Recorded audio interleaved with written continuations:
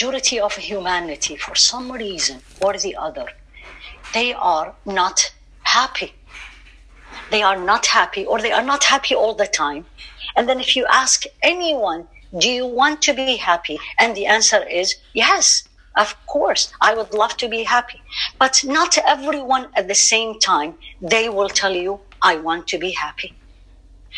Don't we all want to be happy? Like children, when you let the child out in a good weather, let them out and let them play and see the glory they have and the smile, and they continue to be very happy and they laugh. And they don't have much. Maybe it's just a little bit of a toy to play with, and they are very happy.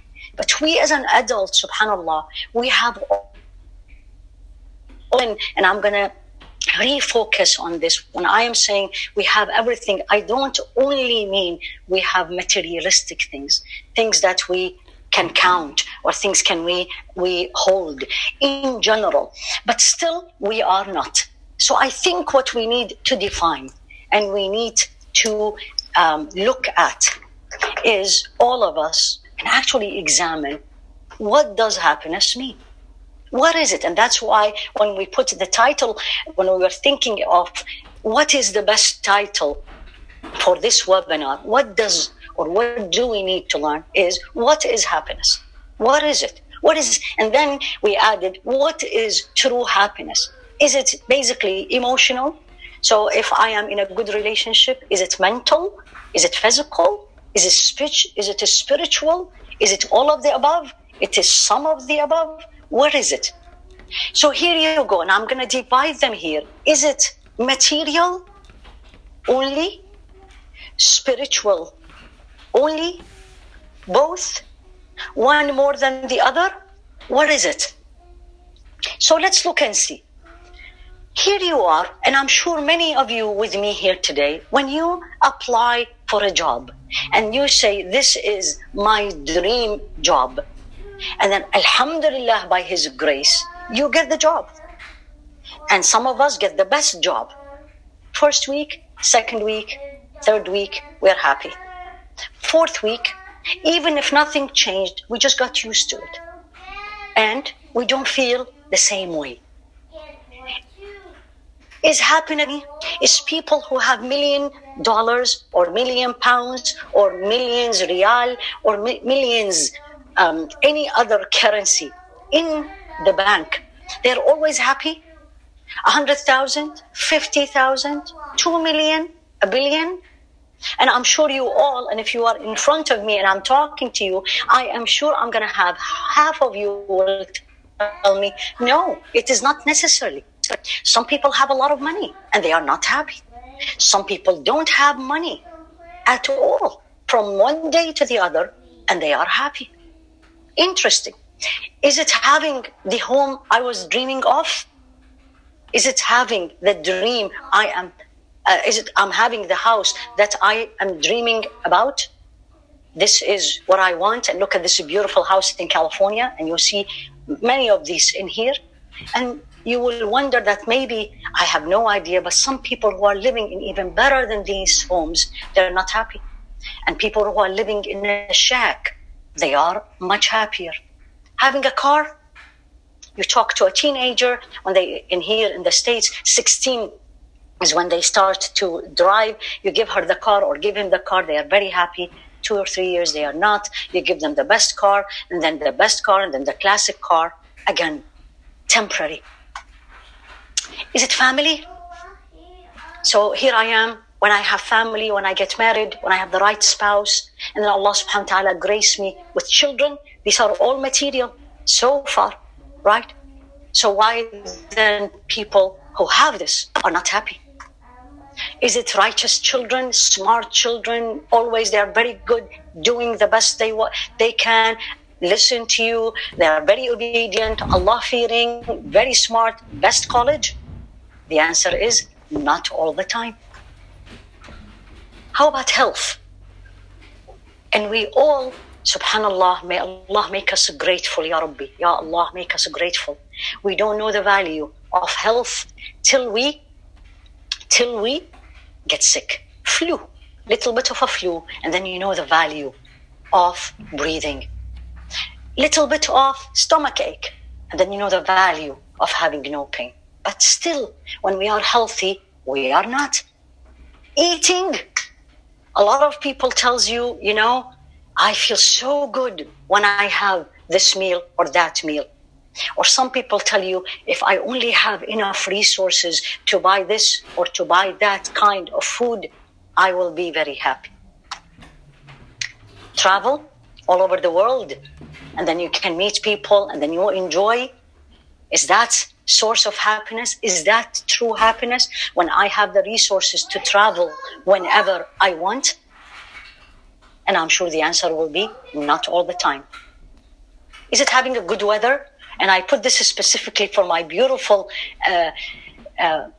brothers and sisters who are joining me, who live in the UK, where we all know how the weather in the UK. Is it when I see the sunshine?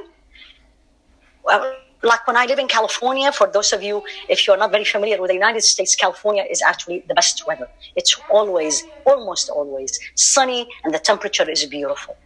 Is that what I need? And then I'm going to be truly happy. So if I move to California or I move to another country where the weather is amazing, beautiful, then I am always happy? No. Is it a cup of tea? Just a simple cup of tea will make me happy. As long as I have tea, I am happy. And then when I have the tea available in my house, I'm not happy. Some people say, I don't like tea. It's probably coffee.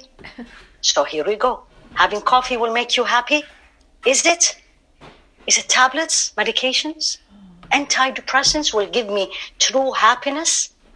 Now, as a physician, I'm going to say we use it to change the mood. Absolutely. To make the person, help the person to go over the difficult time.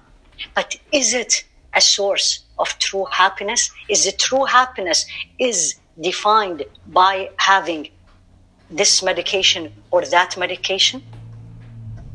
What do you think the answer? If any of these that I shared with you, or all of them were or was the source of true happiness, we will not be having this webinar. We will not be seeing what we are seeing around us in the world. We will not be seeing people who have it all and then they commit suicide, or they are very depressed, or they are fine, but they don't feel content. So there has to be something more than that. Imam Ibn al-Qayyim has a beautiful book, unfortunately not yet translated, and it's called Miftahu Dar al-Sa'ada. You see the cover of the book. Miftahu Dar al-Sa'ada, if you want to translate it, it's basically the key for the house of happiness. The key for the house of happiness. And it's a beautiful book. Any of the attendees that they read Arabic and you are familiar with the style of the Imam Ibn al-Qayyim, it is a worth book to read. So he said, he divided happiness into three kinds. He said, the happiness is a happiness that is not related to human being himself, not related to the person himself. Rather, it's related to having things. So that's one kind of happiness, which I just shared with you. Again, material things. And he said there is a second kind of happiness, which is a happiness related to the human himself, the inner, the way we look, the way we speak, the way we conduct ourselves, the way people look at us, the way people value us, right? However, there is a true happiness. And I will leave the true happiness, what he said, till the last slide of this presentation. We're going to go through it all. And then when you read what he said about how he defined the true happiness, inshallah, will be very easy. I shared with you here in the middle of the slide, it's a very beautiful Arabic poem. And subhanallah, I don't know who actually wrote it, but it's beautiful. And it is related to we, and especially these days, especially our younger generation, where they think is taking care of my body only, focusing on my body only, is the source of my happiness. The way I look, my size, or the way exactly my physical look. And he said in this, O servant of the body, Ya khadim al-jismi, kam tashqa bi khidmatihi. How tired or how tiring is your job serving your body? Are you looking to win from something doomed to lose? Are you looking to win a battle that you're not gonna win? The body, at the end, we all will die, and the body will basically disintegrate.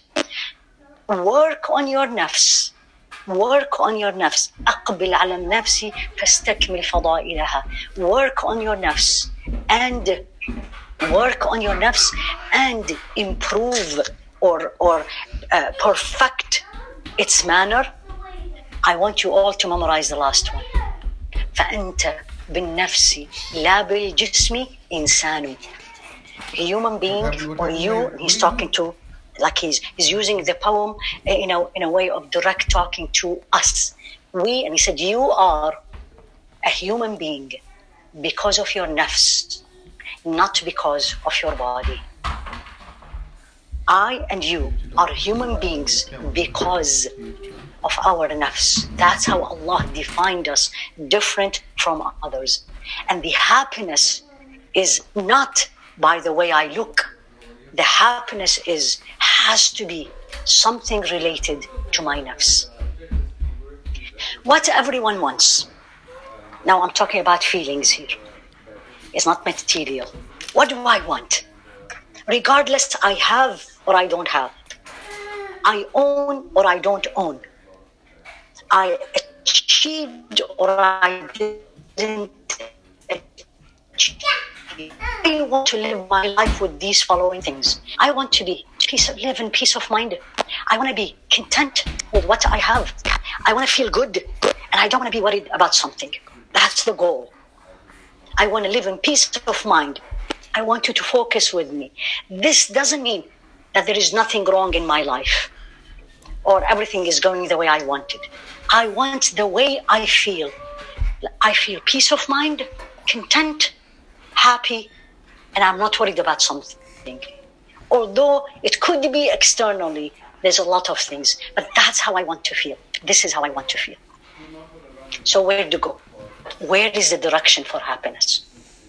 If I am on the highway, which exit I take? If I am in this road, do I take, and it's a T-shape, do I take right or do I take left? Where is it? Where is it? And again, material or spiritual? Material or spiritual? Where is happiness? Where do I find it? So let's go to the happiness and let's enjoy our stay. Imagine we call our house the house of happiness, the room of happiness. And then we're going to say, enjoy your stay. And here, and this is supposed to be a video, inshallah, Allah subhanahu wa ta'ala answered it. And I want you all to listen with me. من عمل صالحا من ذكر أو أنثى وهو مؤمن فلنحيينه حياة طيبة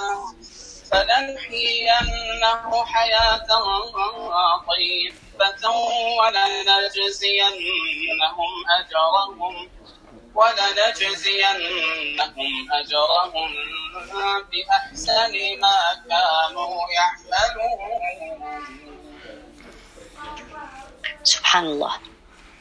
Subhanallah.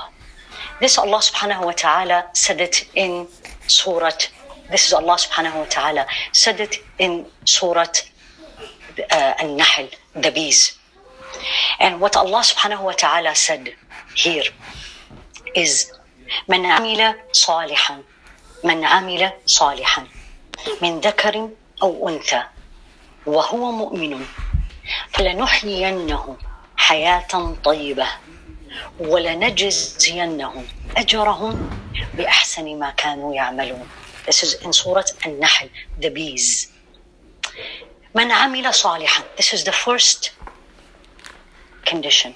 When you read the Quran, and this is, I'm going to share it with you as we go and review some of the verses that Allah subhanahu wa ta'ala will allow us to study and look at related to our subject. Our goal is happiness. Our goal to feel content, free of worry, to feel happy, and I have a peace of mind. I need to do good deed. This is what Allah is saying. I'm sharing the ayah. Man amila. Man is whomsoever does. This is in the Arabic language. It is usually defined as a condition. You do this, you get this. And you find this a lot in the Quranic language. For example, we do this all the time in our homes, with the children, with our friends. You do this to me, I will do this to you. You take care, for example, you make up your bed, I will give you chocolate. For a child. Allah says, Man amila saliha. Whomsoever does good deed. Good deed. Min dhakarin aw untha. And that's one of the times in the Quran where Allah separated gender. Whether it's a man or it's a woman. You do a good deed. It doesn't matter, man or a woman. Now, third thing. وَهُوَ مُؤْمِن وَهُوَ مُؤْمِن. They are a believer. They are a believer in Allah. They are a believer with all what believe mean. You do a good deed, man or a woman, and you believe in Allah. And look at the answer. Remember the condition? Man, whomsoever. What will I get, Ya Allah? I do a good deed.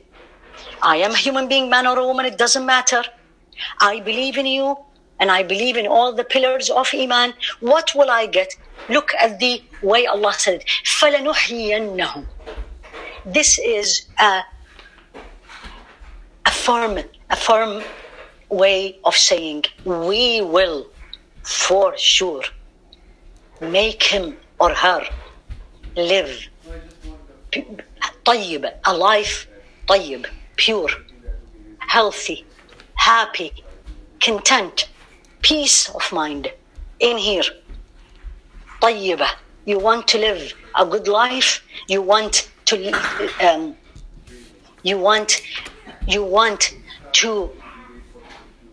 feel happy, content. Do good deed. Believe in Allah. We'll come to it as we go, inshallah. And the reward of good deed and believe is not only in this life, because this ayah says, فَلَنُحِيَنَّهُ حَيَاةً طَيِّبًا. We will give them the good, pure, happy life in here. And then there, Ya Allah, what will I get? We live 2 lives. We are here. But then there is the final abode.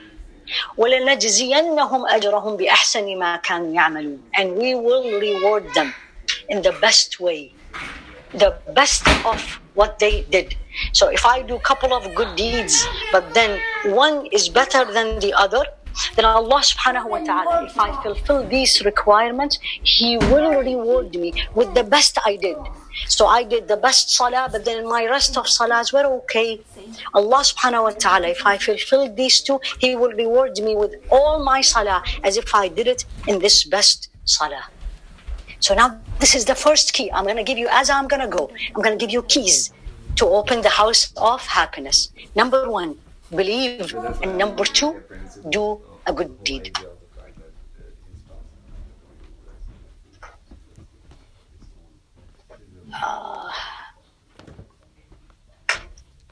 Already, we have an issue with the slides. Just a second. Yeah. Okay. I think, yeah, can we have the next slide, please? No, we don't need this. Yeah, the next slide, please. Yes. Okay. So here we are.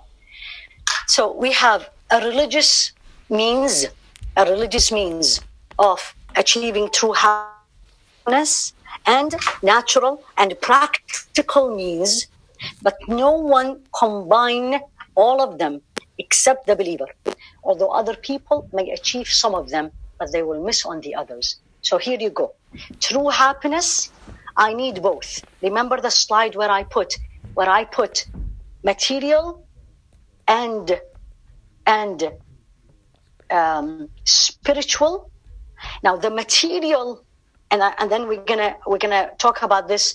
We're gonna talk about this later on. The material, I'm gonna come and share with you how I'm gonna use the material I have to get to what Allah told me to do. So I need these both. I need these both. I need to believe in Allah subhanahu wa ta'ala, and I need to do a good deed. And then Allah subhanahu wa ta'ala, for sure, He will reward me in what I need to do. Now, we're just adjusting the slides, so if you just bear with me.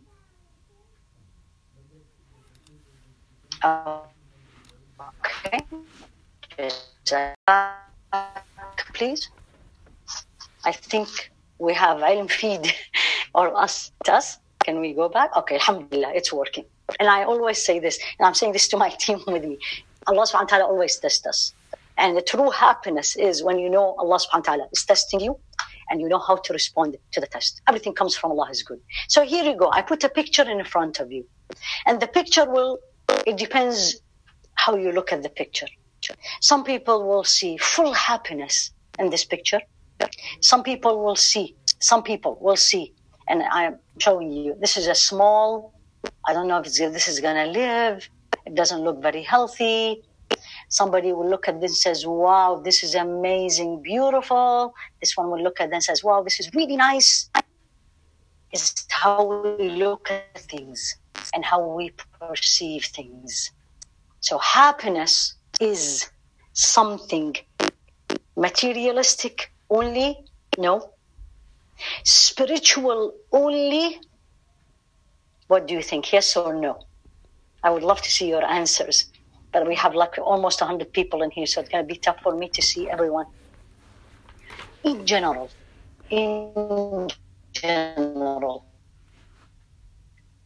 material things, spiritual things. If you are connected with Allah subhanahu wa ta'ala, the spiritual will absolutely give you the what you are looking for. Subhanallah, Allah is again testing us with these slides. Alhamdulillah. Just a second, please forgive me. I am trying to move it. Can you check what is happening? Alhamdulillah Rabbil Alamin. Can we just move the slide? Okay, so just press here. Okay, Alhamdulillah Rabbil Alamin. So let's go to the next one. Okay, and this is also a slide, Quran, and I want you to all listen with me. This is beautiful, actually.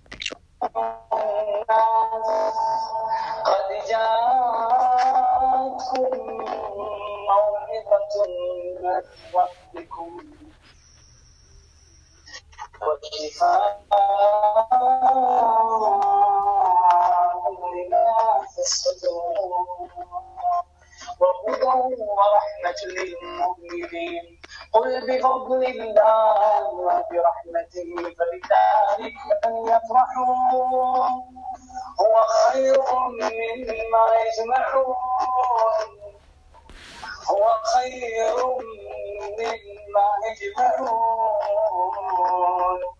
هو خير مما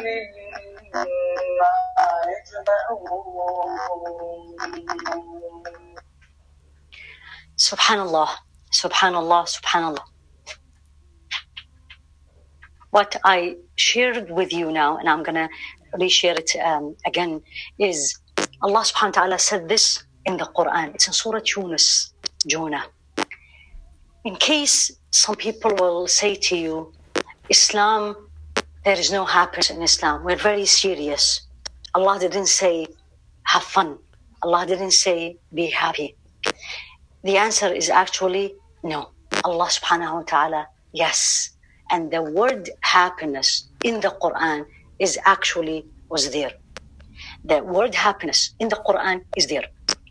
It came in the positive way and it came in the negative way. What I shared with you from Surah Yunus, Jonah 57, is actually the positive one. But what should make me happy? And Allah said the ayah like this, Ya ayyuhan nas, people, you and me, wherever we are. قد جاءتكم موعظة من ربكم. An admonition came to you from your Lord. وشفاء لما في الصدور. And a cure to what's in the chest. And it's a cure to what's in the chest. وهدى ورحمة للمؤمنين. Listen to this. يا أيها الناس, O people, قد جاءتكم, came to you, موعظة, admonition, من ربكم, from your Lord. وشفاء لما في الصدور, cure to what's in the hearts. And we're going to use this later in our webinar. وهدى, guidance, and mercy to the believers. We don't need to hear it again. We don't need to hear it. Just stop it.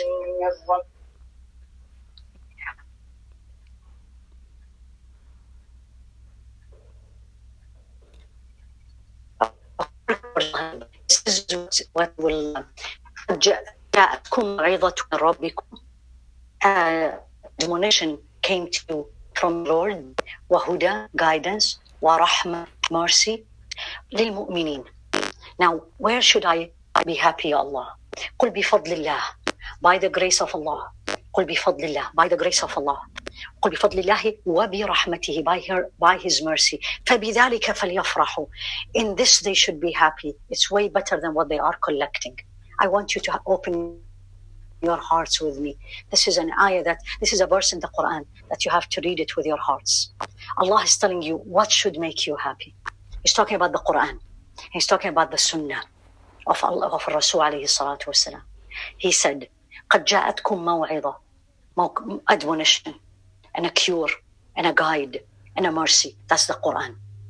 Tell them, Ya Rasulullah, this is the ayah I'm sharing with you. Tell them, بفضل الله, by his grace, the Quran, وبرحمته, by the Sunnah. فبذلك فليفرحوا, happy. Let them rejoice. Let them be happy. It's way better than what they are collecting. Subhanallah. It's way better than what they are collecting. Farah, happiness in the Quran, is there. It's which one? How many of us, you and me, may Allah forgive us and may Allah subhanahu wa ta'ala guide us. How many, you and me, feel, and I'm talking about myself, maybe all of you much better than I am. How many we are really happy, very happy, that Allah subhanahu wa ta'ala gave me a knowledge of his book, let alone understanding of his book, let alone memorizing his book, add to it, or let alone understanding the Sunnah. How happy I am with this, and how happy I am when I get the best job, the best car, the best house, the family, the children, the bank account, the material, the cup of coffee, the cup of tea, the good weather, the travel. And he is telling me, فَبِذَلِكَ فَلْيَفْرَحُوا, let them rejoice in what I am, what I gave them. It is way better than what they are collecting. First thing in achieving happiness is I need to change the way I look at the cause or what makes me happy. I need to go to the source, to the one who created me, who created you, who knows what's good for me and what's bad for me, and what will make me happy and will not make me happy. May Allah forgive us, and Allah subhanahu wa ta'ala is exalted. But when you buy anything, don't you go to the catalog and you say, let me see what the manufacturer is saying, how should I handle this or this, how do I make it work? And here you are, the creator, Al-Khaliq, Allah, no other creator, creating you and me. And he's telling you and me, your true happiness, enjoy, rejoice, celebrate by the two I gave you. The book of Allah subhanahu wa ta'ala, Al-Quran, the guide, the huda, the guide, the admonition, and by the sunnah of Rasul alayhi salatu wasalam. And then he knows you and me. And he knows that, yes, Ya Allah, but I want, but I like. And he said, this is way better than what they are collecting. SubhanAllah, go back to this ayah. It's ayah 57 in Surah Younis, in Jannah. And then this is the second talk about farah, happiness in the Quran, and this is in Surah Al-Rum, غُلِبَتُ الرُّوم. The Rum were defeated in the lowest part of the earth. And ومن بعد ذلك سيغلبون ومن قبل ومن بعد ويومئذ يفرح المؤمنون. فرح, happiness. When will the believers will be happy? Not when they collected, not when they got what they want or the best job or the family. بنصر الله. بنصر الله. When Allah give me victory. When Allah give me victory. And I don't want you to look at bigger picture of Nasrullah, a bigger picture of Allah victory. Look at individual. Happiness is individual, is me, is you. Did Allah give me victory as an individual? As an individual. Did He elevated me? Did He honor me? Did He always was there for me when I wanted Him truly? Binasrillah. So I need you all, inshallah, if you are taking notes, to put the spiritual happiness defined by Him, alayhi salatu was, defined by Allah subhanahu wa ta'ala. And that is by the Quran, by the Sunnah, and by Allah's victory. When Allah subhanahu wa ta'ala give victory to His deen. This is a hadith of Rasul alayhi salatu wasalam in Al-Adab al-Mufrad in Al-Bukhari, where he says, Rasul alayhi salatu wasalam said, min sa'adati al-mar', part of the man happiness. And when I say man here in the Arabic language, mean man and woman. But we use these words in the Arabic language to mean two gender. That's the two gender. Min sa'adat al-mar'. Look at, here is material. Look at this beauty. Look at this beauty of Rasul alayhi salatu wasalam. He knows what we are. He said, min sa'adat al-mar'. What will make the person happy? What will make part? Now remember, min, part, not all, part. Part of what makes the happiness of the human being is a spacious dwelling, a room, a house, whatever you are living apart. Alhamdulillah. وَالْجَارُ الصَّالِحِ, a good neighbor. Alhamdulillah. وَالْمَرْكَبِ الْهَنِي, it's an easy, smooth source of riding or a mount. A car that takes me from point A to B. It doesn't have to be whatever the car. But honey, it doesn't give me problems. I need to look, and everyone in this room, everyone in with us, do we have, Jazakillah khair, do we have these three? Do I have a room, a safe place above me, right? I'm not talking about big homes. I'm talking about al-maskan. What he's saying is al-maskan al-wasi'. I'm not like, it barely I can move in my room. Do I have a good neighbor? A good neighbor? And al-markab al-hani, a good mount, something easy. Look at the simplicity of this deen. I think to true happiness is we need to go and look back again. And let's look back again how we define it, and let's look back again and learn what Allah subhanahu wa ta'ala and His Rasul alayhi salatu wasalam. Look at the other source of happiness. This is also from Rasul alayhi salatu wasalam. What he said?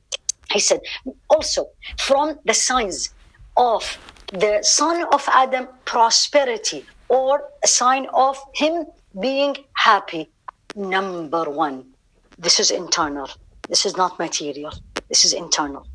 رضاه بما قضى الله. You're satisfied with whatever Allah gives. You are satisfied. Whatever Allah brings, I like it or I don't like it. I wanted or I didn't want it. Came from Allah, I like it. And misery, cause, source of misery. Two things.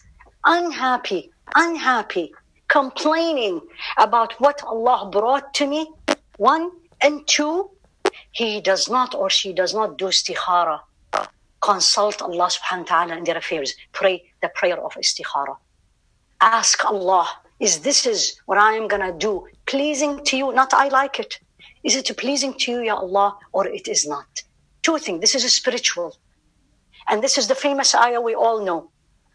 Happiness is. And I loved actually when I found this picture. SubhanAllah.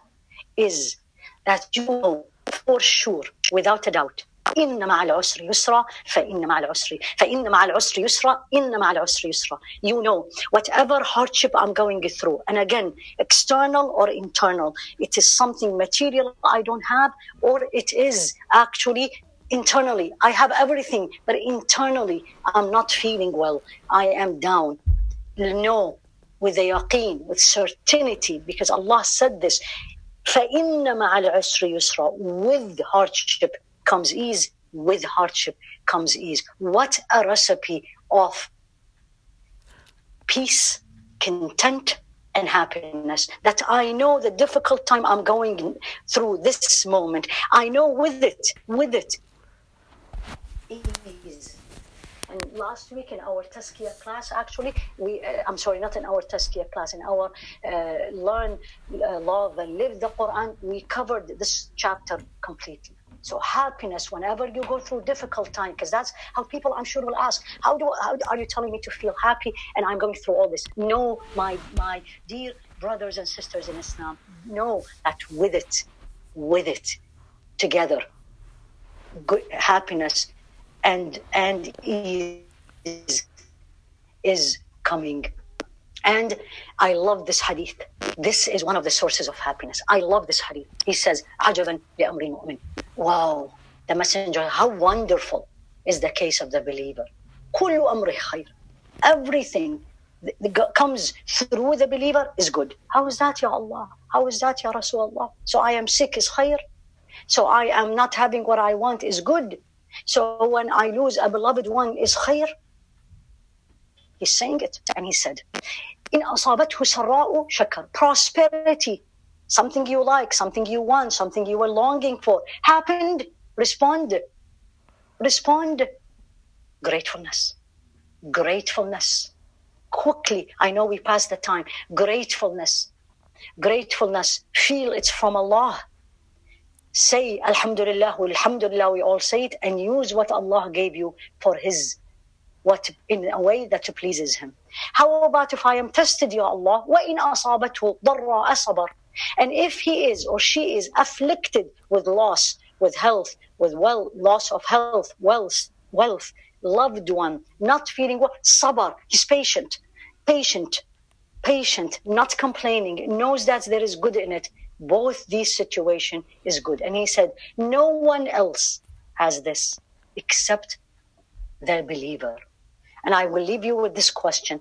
I am happy, question mark, or I am happy, full stop. And it's a statement. Jazakumullah khair. We'll take our break as promised, 10 minutes, and we will come back. Subhanakallahumma wa bihamdik. Ashhadu an la ilaha illa ant. Astaghfiruka wa atubu ilayk. Sallallahu ala Sayyidina Muhammad wa ala alihi wa ashabihi tasliman kathira. Jazakumullahu khairan. We'll see you shortly, inshallah.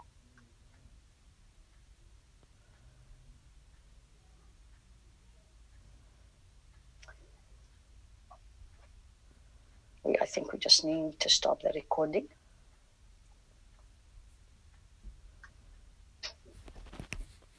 Always reward us.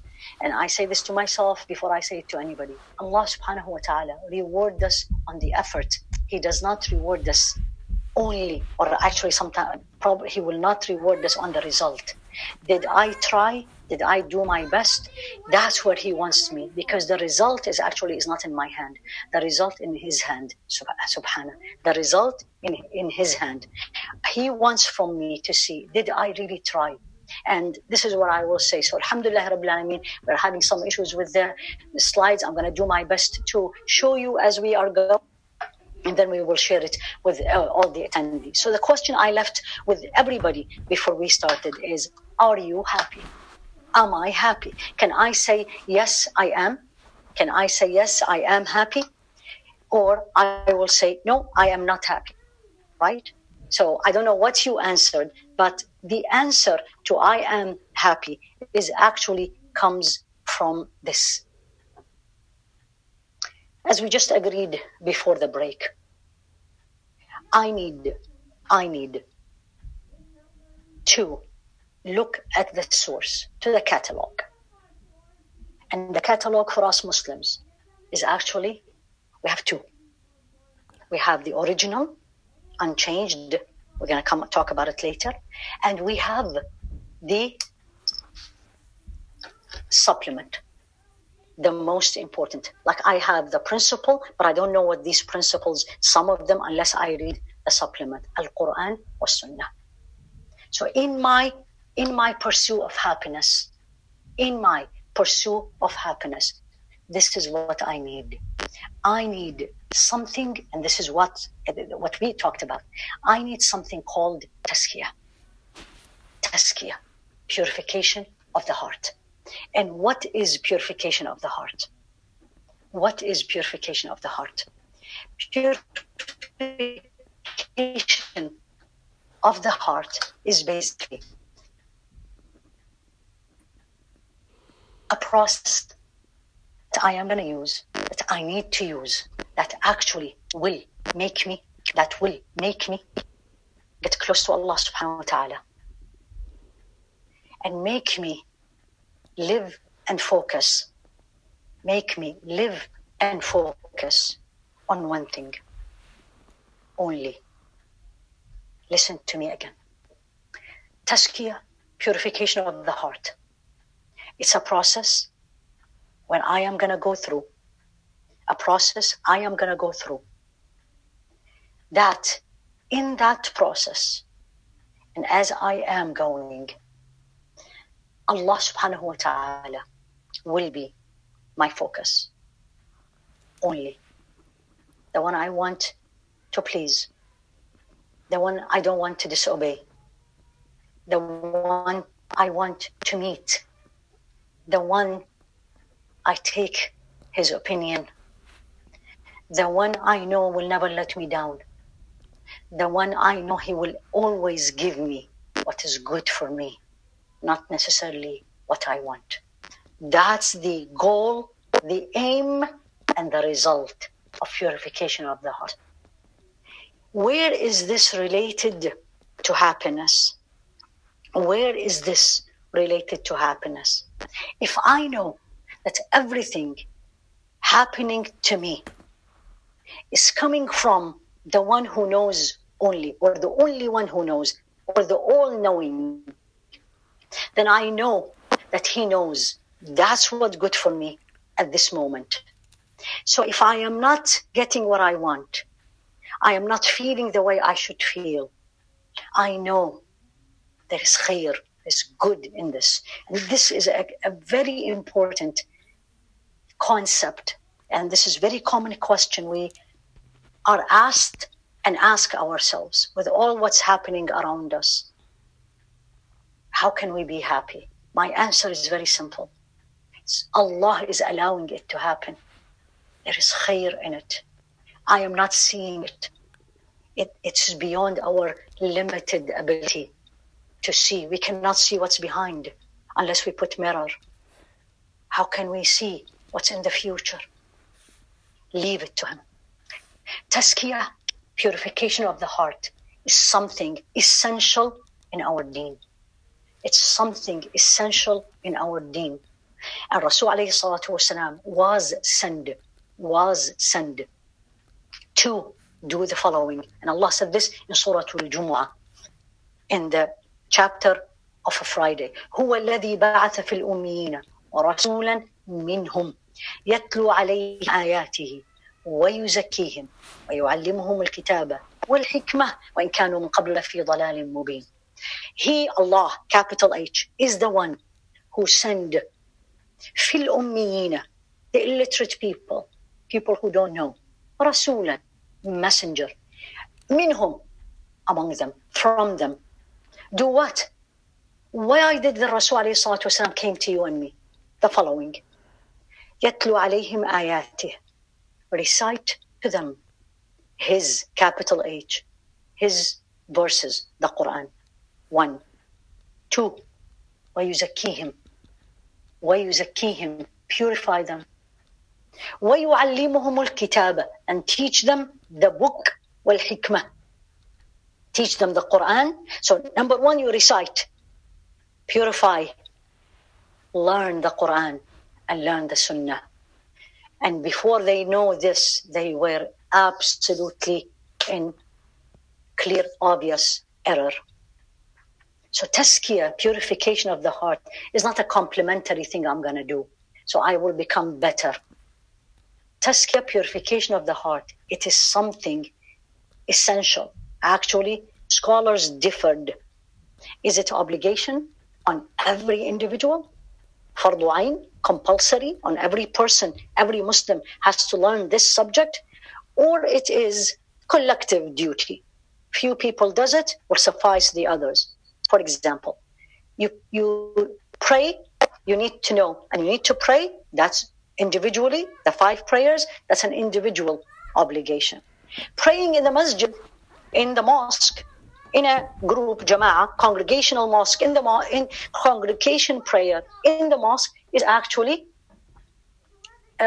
collective duty. Few people does it in a neighborhood, they will suffice everyone.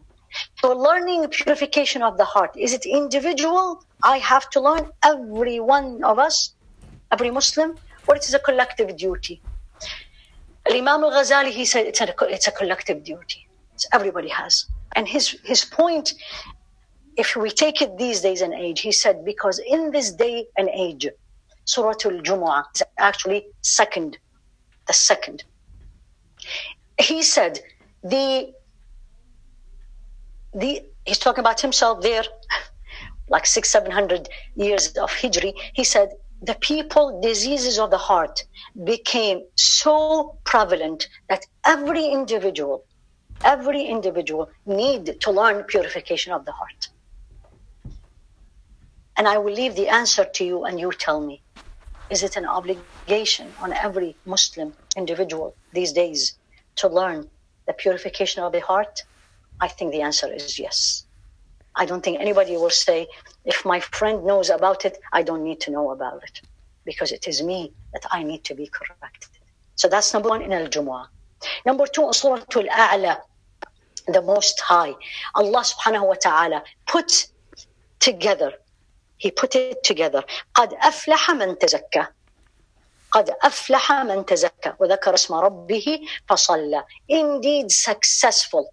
Success is happiness. Indeed, is successful the person who purify it, who purify himself. Who purify himself. Indeed, successful is the one who purify himself or herself. Surah Al-A'la, 87, and the verse is 14. The verse is 14. Now I want you all to go in the next break. If you are not a person who needs to pray Maghrib, I want you to go also to the Quran, and I want you to go to the Juzu Amma, the last chapter of the Quran, and I want you to go to Surah Al-Shams, Surah 91, and I want you to look at the beginning of it. Allah started with an oath. He is making an oath by something, and the oath in the Quran is repeated. You have many chapters in the Quran where Allah started by oath, or in the chapter there is an oath. And he made oath with his creation. He made an oath with the life of Rasul alayhi salatu wasalam. He made oath with many things. But that oath in the sun, Ash-Shams, the chapter 91, and it starts by the oath from ayah 1 and 2 and 3 and 4 and 5 and 6 and 7 is all an oath. By the sun and its brightness, by the moon when it follows it, by the day when it displays it, by the night when it covers it, and by the sky, who He constructed it, and by the earth, and He, Allah, who spread it, and by the soul, who He proportioned it. 7 oaths. When he came to the nafs, and he says, by the nafs, who he proportioned it and inspired or gave it its wickedness and its righteousness, now comes the answer. He has succeeded who purifies it. He has succeeded who purified it. The longest oath in the Quran is in this surah, in this chapter. If you read about the Quran, and that's in the science of the Quran, they tell you usually when Allah subhanahu wa ta'ala makes an oath, he is actually emphasizing something very important. So when Allah used 7 of his creation, the sun, the moon, the sky, the earth, and the night, and the day, and the nafs, the soul, right? And the one who proportioned it, indeed, that's the answer. Like when you say, by Allah, and then you wait, okay, what's going to happen when I say by Allah? Something is going to happen. Something is going to happen. And he says, successful indeed is the one who purifies it. Success equals happiness. We all say this. I am very happy when I score in my exam. I am very happy when I am successful. I am very happy when I get this. And Allah is telling you and me, success, aflaha, ultimate success actually, ultimate success. You will reach it if you purify yourself. Question comes in. The question is going to come in. Why we are created. Why we are created. And Allah subhanahu wa ta'ala answered it in the Quran. And he said, in Surah Al-Dhariyat, and Allah subhanahu wa ta'ala says, and the verse is 56, وَمَا خَلَقْتُ الْجِنَّ وَالْإِنسَ إِلَّا لِيَعْبُدُونَ. Allah, capital I did not created the human being. مَا خَلَقْتُ الْجِنَّ وَالْإِنسَ. The jinn and the ins. The jinn is the jinn, J-I-N. And the ins are us, human being. I did not created them. Illa, for one reason. Illa, in the Arabic language, when you read it in the Quran, know that what's going to come after it is a specific. Only this. I created human being and jinn for only one reason. What is that, Ya Allah? Not to have fun, not to collect, not to enjoy, not to travel, not to work. For one reason. لِيَعْبُدُونَ. لِيَعْبُدُونَ. And I will leave this for you because it is loosely translated worship. But then when I and you think of the word worship, we are thinking of one thing. Praying, fasting, reading my Quran. Like, what about this life? I have to work. I have to serve. I need people. People need me. I need to flourish this earth. I need to take care of this earth. So what is ya'budun? What is ya'budun? That's the main thing. What is al-ibadah? And I'm going to give you, I think, one of the most beautiful definition of al-ibadah is actually Ibn Taymiyyah put it. And I'll give it to you one by one. He said, al-ubudiyah, definition of ubudiyah. Ubudiyah is servitude. It's translated as certitude. Certitude to Allah is a name that encompass, all-encompassing term. It's a term that encompass, please pay attention with me, a term that encompass all that is pleasing and beloved to Allah. Pleasing and loving and beloved to Allah. Of words and of actions. Of words and of actions. Please forgive us because we're having issues with the slides. So I'm going to use it to understand. Inshallah, you will all receive the slides.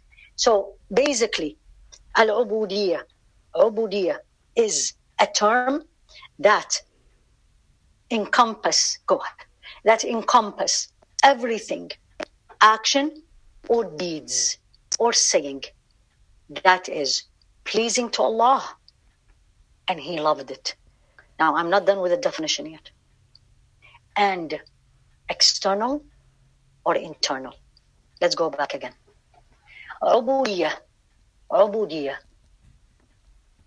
Go ahead. Ubudiyah. Servitude to Allah subhanahu wa ta'ala.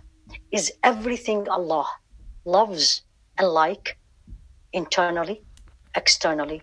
I do and I say. I do and I say. Meaning, if I am saying a good word,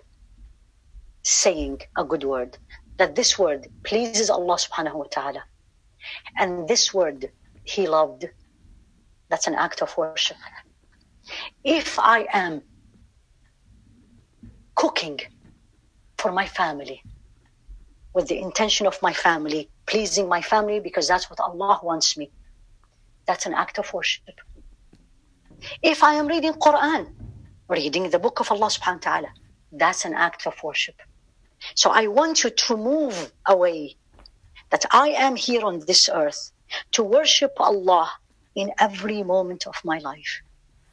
Breathing, sleeping, eating, working, driving, resting, taking care of my family, taking care of my job. All these are actions and also includes deed and also include deed, something I do.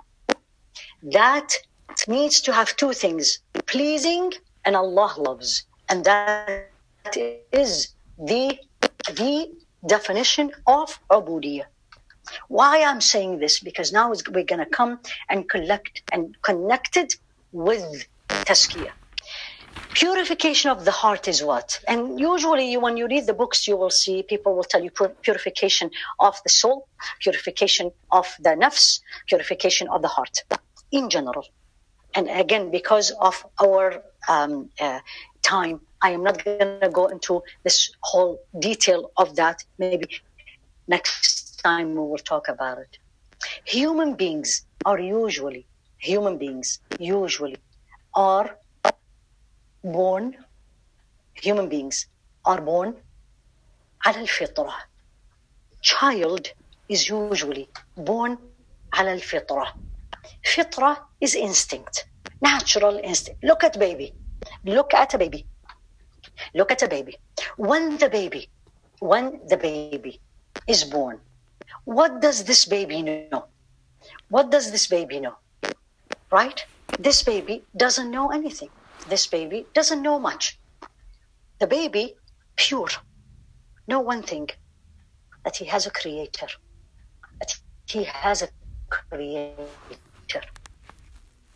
And then what happens? Life goes on.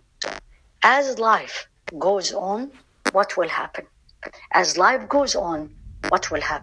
We get exposed to things, surroundings, family, environment, these days, input from our social media and all this. And then what will happen? That crystal clear vase, gem, the heart that Allah created is going to be tinted, or it's going to be dirty, step by step, move by move, word by word. And I will share with you what Allah subhanahu wa ta'ala, what Rasul alayhi salatu wasalam said, right? And what did he say, alayhi salatu wasalam? He said, كل مولود يولد على الفطرة. Every child, every baby is born on fitra, as I shared with you. Fitra, you know Allah is there. You know good is good, that I should do good. That's why we feel guilty when we don't do something good. And I know evil is evil. Allah created us on this. He created us that we know there's a creator and there is good and there is bad. And then, I'm translating the hadith, then his parents will make him a Jew, will make him Christian, make him polytheist, change him environment. And everyone will, according to how they will die, I'm just trying to translate the hadith, how they will die, Allah subhanahu wa ta'ala will take them. But originally, we are all born pure. This is what I want. This is the main point I'm trying to make. Pure. As we live, the heart changes. And how it changed? become sick, become ill, diseased. Diseases of the heart. It's a huge subject, huge topic, books written about it.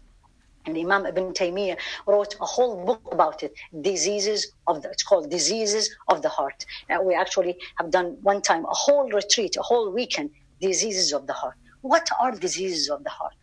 What are they?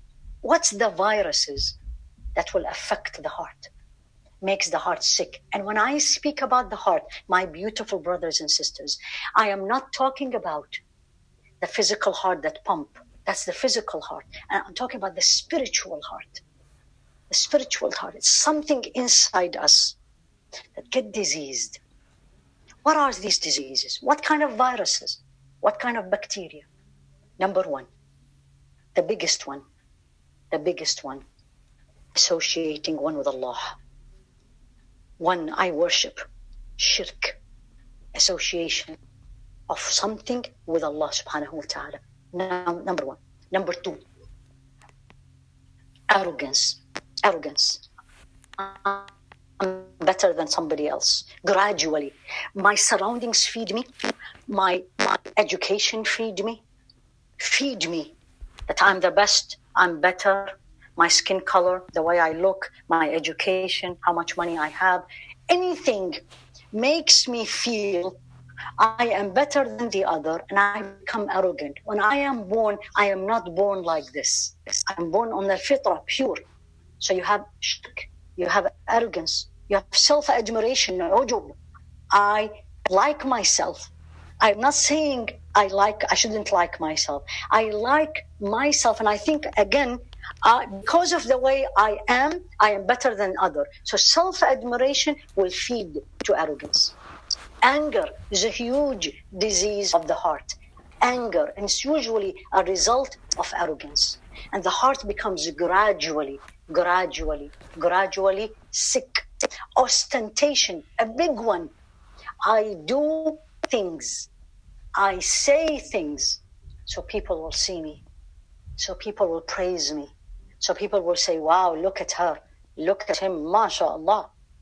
Ostentation. I don't do to please him. Remember the ibadah, the definition of worship. Things I say, things I do, internal, external, that please and he loves. No, I do what makes people happy with me. I say what people likes about me. I act in the way where people will praise me.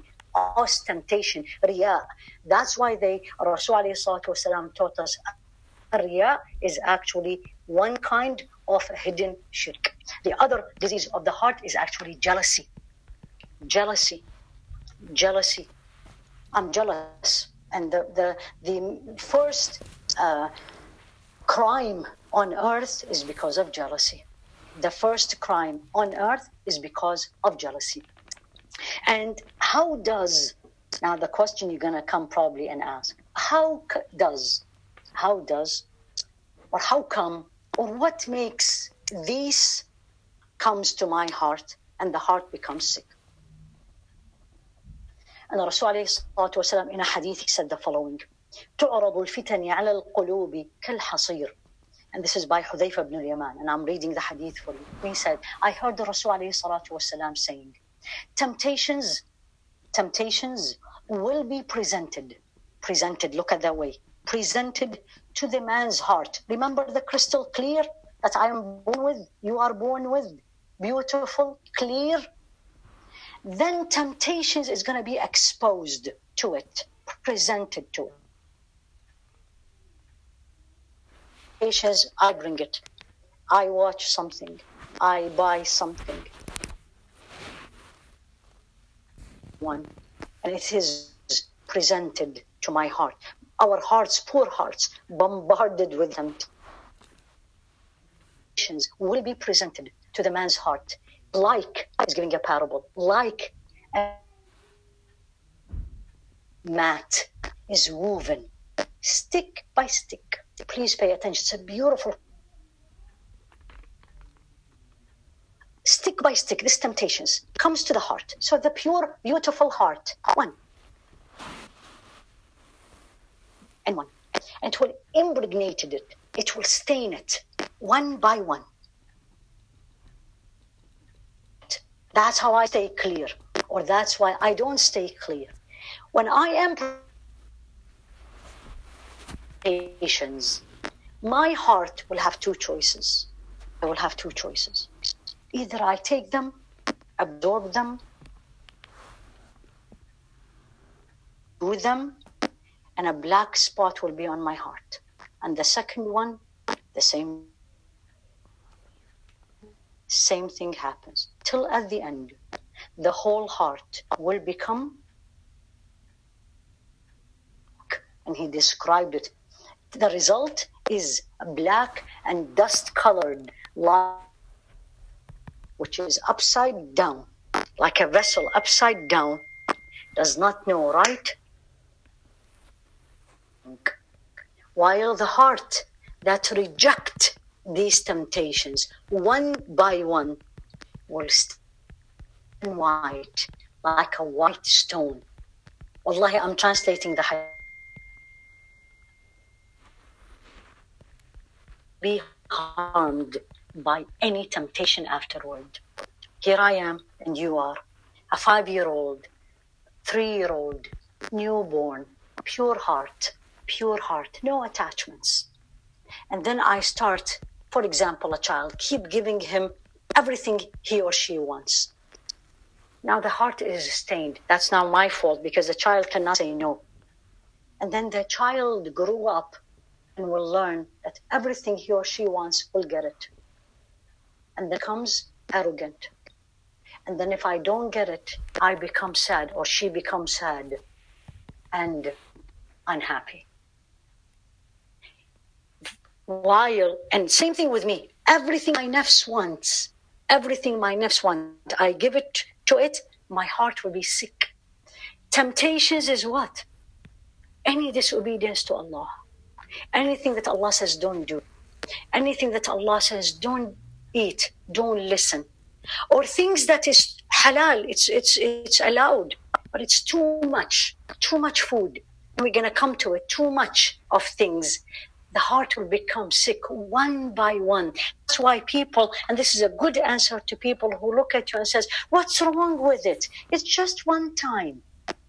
We all say this. I just looked at one time. I just watched one time. I only said this word one time. Yes, but it is one by one.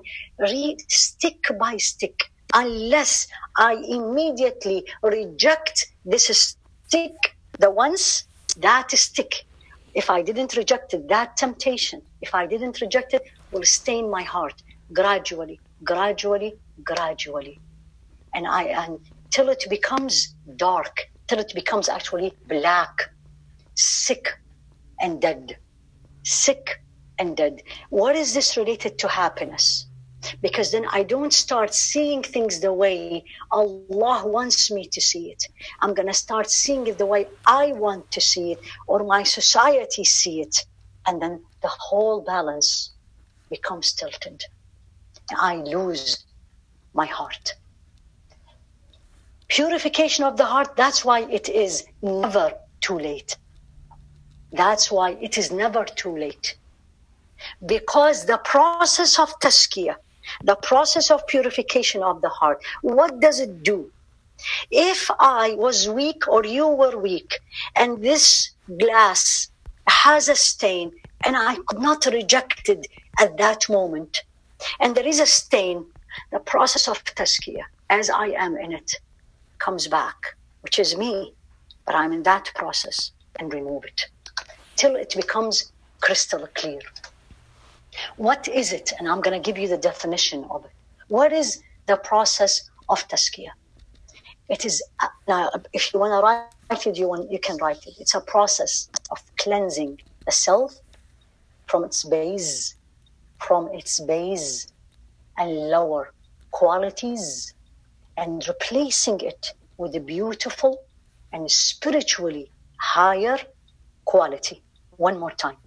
It's a process, and I keep saying a process, because the process will make you not worried, because I'm not changing right away. You will change. It takes time. I lived for 15, 20, 30, 40 years with these habits. This heart is full of it.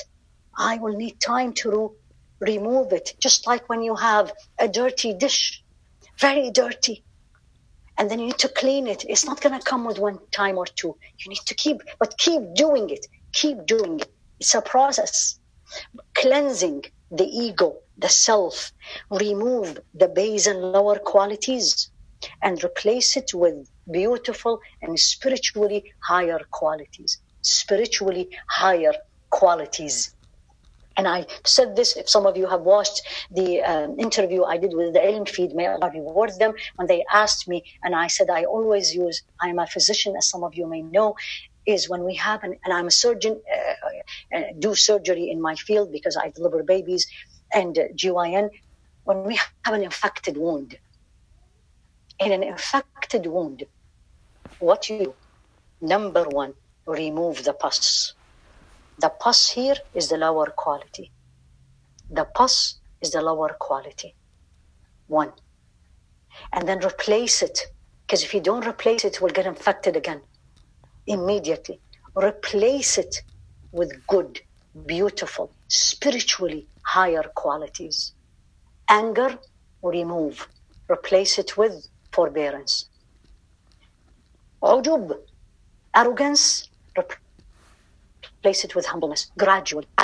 And my aim is to purify my heart, remove these stains, and bring it back to its original state, which is a state of light. That's why Allah subhanahu wa ta'ala, He talk about the Quran as to remove people from darknesses to light. It's not physical darkness, it's not physical light, but I used not to see things, now I am seeing them. Al-dhulumat, when I don't see that everybody around me is the same as I am, regardless of their color, regardless of their status, regardless of what they have or they don't have. If I don't see them the same, then I am arrogant. That's a disease. I need to replace it with seeing everybody, to start with, same like me.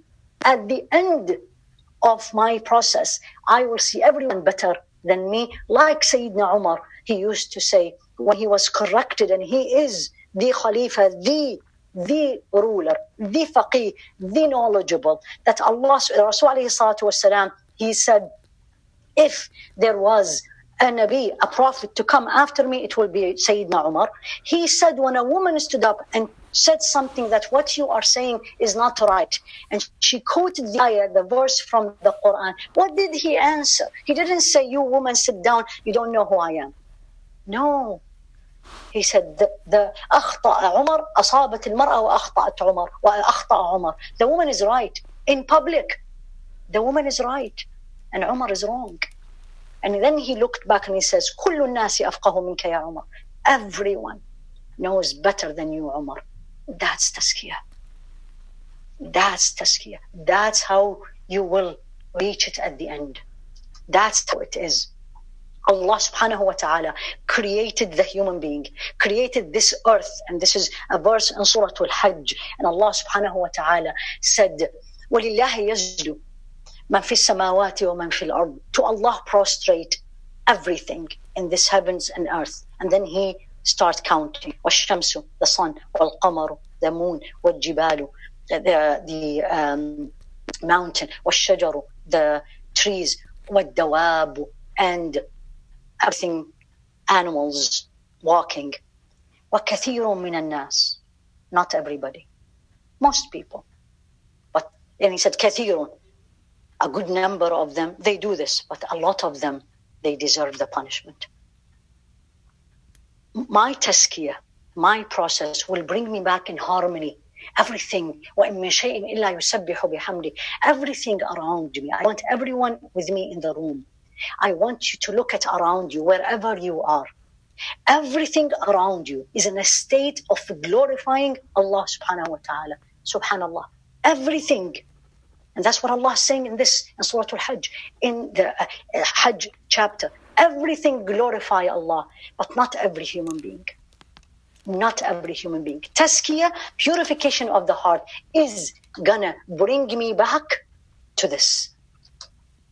In the process of Tazkiyyah, my focus is on my heart, not your heart, not her heart, not his heart, mine. And the heart in Islam, and there's many ways of categorizing the heart, but Allah subhanahu wa ta'ala, and I'm going to share with you from the Quran, He categorized the heart into 3. The dead, the sound, the sick. Dead, sound, and sick.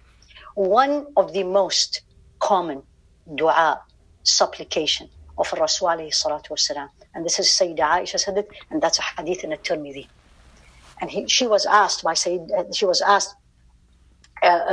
I'm sorry, not Sayyidah Aisha, actually Sayyidah Salama, please forgive me. And she said, what did Rasul alayhi salatu wasalam, what was his most common supplication? Please memorize this.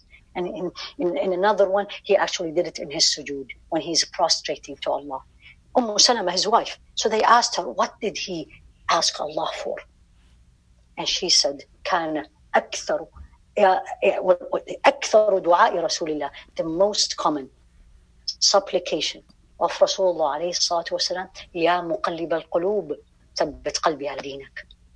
Oh, you who turn the hearts, please, I beg you. I'm adding, let me translate first and then I'll tell you my feeling. He used to say, oh, you, the one who turn the hearts, keep my heart steadfast on your religion. Keep my heart steadfast on your religion. Keep ya muqallib al-qulub. This is very much needed dua for all of us, especially these days with everything, the temptation that we are bombarded with. Ya muqallib al-qulub. Oh, you one who turn the hearts, keep my heart steadfast on you. And why Allah created the heart? I'm not talking about the heart that is pumping. That's the physical heart. Why did Allah created the heart, mine and yours? For one reason. The heart job description is to know Allah subhanahu wa ta'ala. The hand, Allah created the hand. Allah created the hand so we can hold things. Allah created the eyes so we can see. Allah created the tongue so we can talk and eat. And every part of the body, my body and yours, a human being body, has a function. What is the function of the spiritual heart? To know Allah. And there's 3 kinds of the hearts. One knows Allah very well.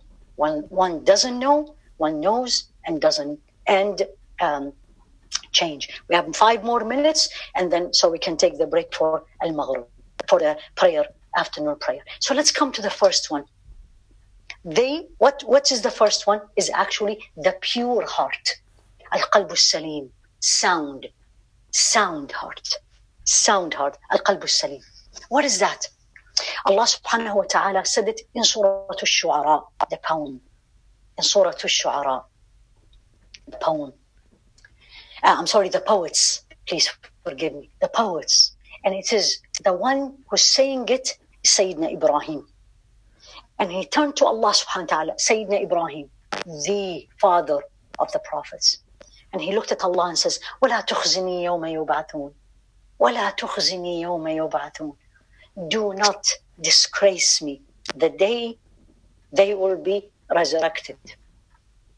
Don't disgrace me the day they will be resurrected. يَوْمَ لَا يَنْفَعُ مَالٌ وَلَا بَنُونَ. The day there will be neither wealth nor children will come to avail, will be of benefit. Except, illa, remember the word illa I shared with you. Illa man ata Allah biqalbin salim. Except the one, except that. Allah, all of us from that person, Ya Rabbi and me. Illa man ata Allah biqalbin salim. Except that person who comes to Allah in the private meeting that we all going to have with Allah subhanahu wa ta'ala individually. When I'm presented to Allah subhanahu wa ta'ala, it doesn't matter how I look. It doesn't matter where I come from. It doesn't matter what color skin is me.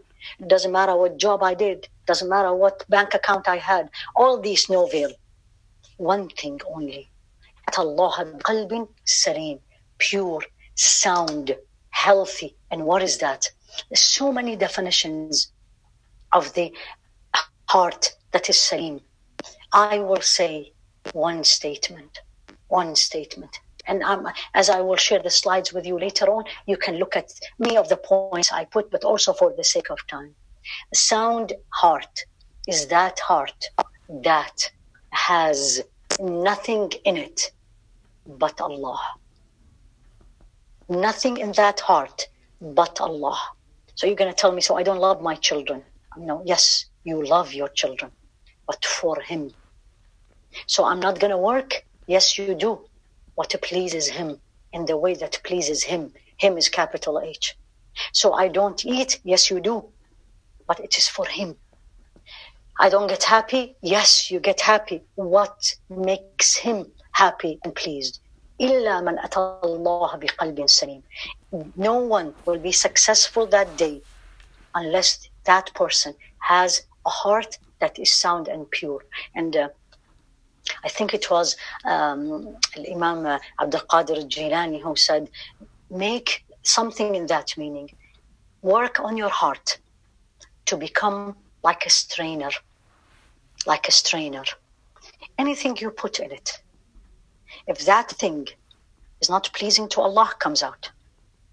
And the only thing that stays in it is what pleases Allah. Al-Qalbu Salim. Then we have the dead heart. Dead. The dead heart, remember originally what I shared with you. Temptation. You take it, you like it, you love it, and what will happen? Dead completely. That does not know Allah. That heart does not know Allah. Slave to the desires. I want, I have to. That's the only thing that's going to make me happy. Love and hate because of themselves or what they like, not because of Allah subhanahu wa ta'ala. And the guide, what makes that heart move or stop is the desires, the whims. Immersed, look at this, immersed in the worldly needs. Immersed in the worldly needs. And we're going to stop here because it's Salat time in the UK, and I will meet with you inshallah another 10 minutes, and we will continue. May Allah accept from all the attendees from the UK. Please don't forget all of us, myself number one, or included in the dua. جزاكم الله خيرا. سبحانك اللهم وبحمدك أشهد أن لا إله إلا أنت أستغفرك وأتوب إليك. صلى الله على سيدنا محمد وعلى آله وأصحابه تسليما كثيرا. Get us in your dua. In the before the break, we were talking about the hearts, the process of Tazkiyyah. Again, to remind everyone, it's a process where I need to identify what is the problem I have in me. Number one, and I will share this very honestly with everybody, each one of us, and by the way, most of you I don't know, most of you I haven't met, but I'm saying in general. So all of us, myself number one, we have diseases in our hearts. Our hearts are not yet, and I said yet, not yet sound, salim. But Allah subhanahu wa ta'ala is the generous one. He can give us. So what we will need to do is I need to look in me, and you need to look at yourself and ask yourself this question. What kind of a heart I have? If you're going to say I have a qalbu salim, then I'm going to say, MashaAllah, Tabarakallah, but can you please show me? Which means every breath I take and every act I do and every act I don't do and every word I say and every word I don't say, it's only for Allah. May Allah make us. It's not impossible, but needs a lot of work. Are we dead heart? The answer is no, for sure. Because if I have a dead heart, I'm not going to be in this webinar. I'm not going to be listening. So here we are, most of us, most of people have what they call al-qalbul marid, the sick heart. And what is the sick heart? Sick heart, in many definitions, and Allah also put it in the Quran, and I'll share it with you. It's the heart where it has in it two forces, life and illness. Life and illness, good and bad, obedience and disobedience, two forces.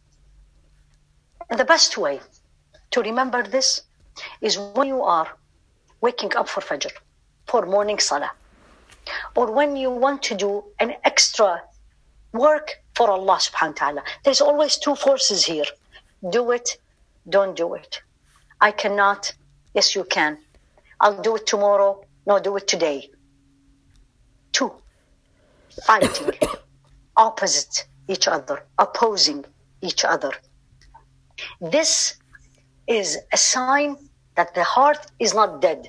The heart is sick. It's not sound, but the heart is sick. And when the heart is sick, what I need to do, I need to identify what is the sickness and how I am gonna cure it. The way I am, now the person with a sick heart doesn't mean this person is not good. But that person can be one day good, and one day is not good, because it depends in that state which force was dominant.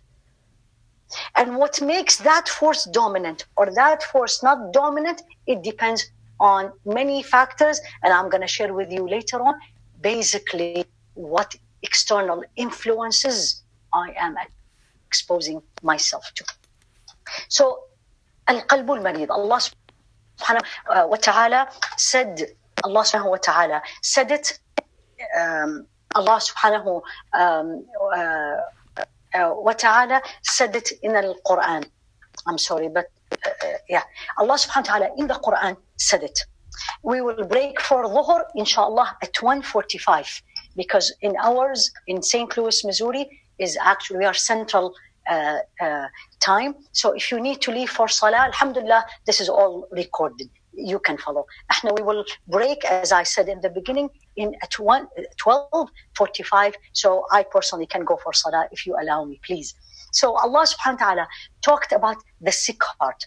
And the sick heart in the Quran, Allah used it in the following. أَمْ حَسِبَ الَّذِينَ فِي قُلُوبِهِمْ مَرَضٌ أَلَّا يُخْرِجَ اللَّهُ أَضْغَانَهُم. This is in Surah Muhammad, chapter Muhammad, almost at the end.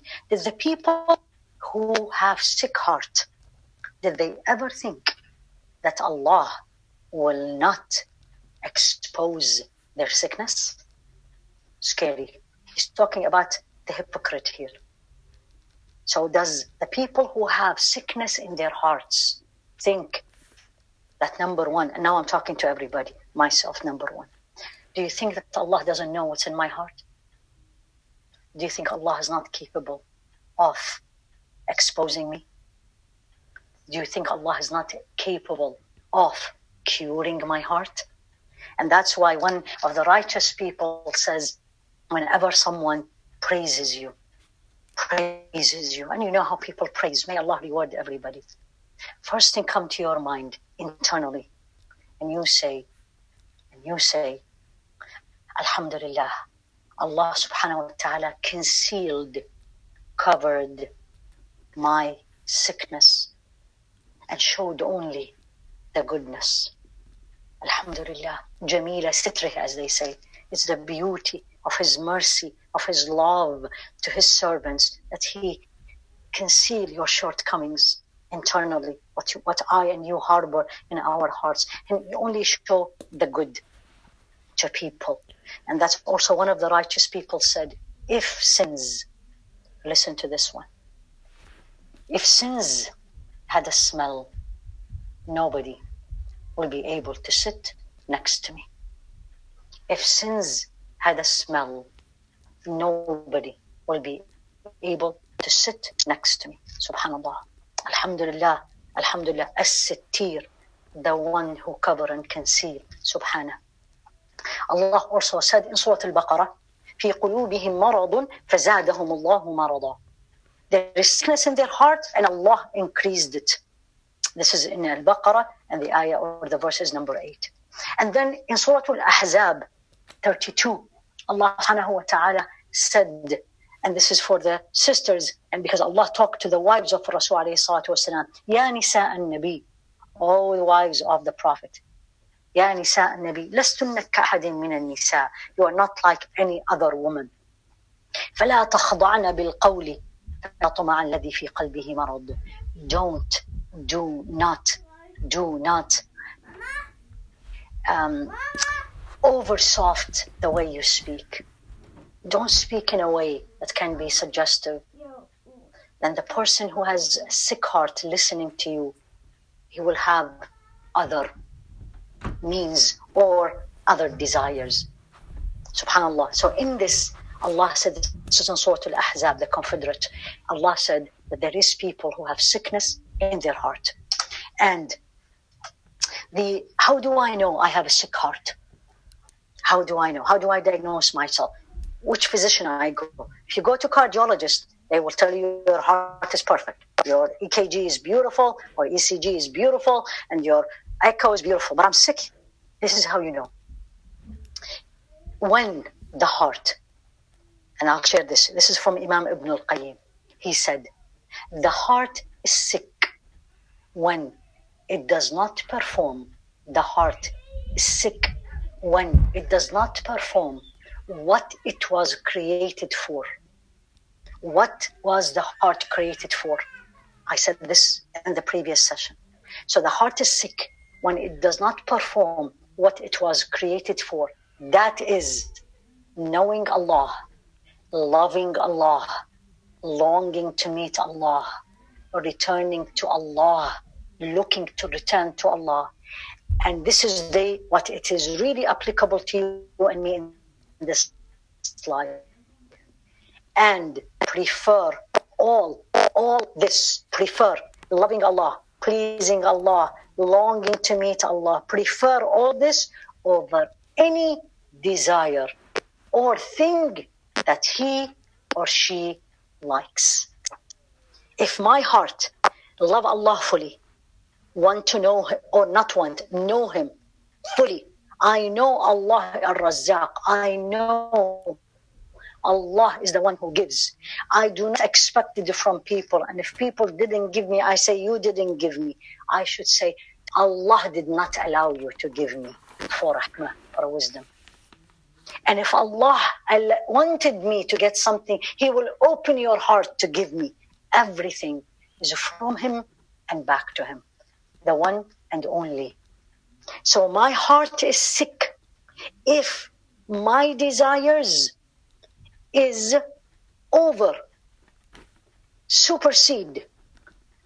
precede what pleases Allah.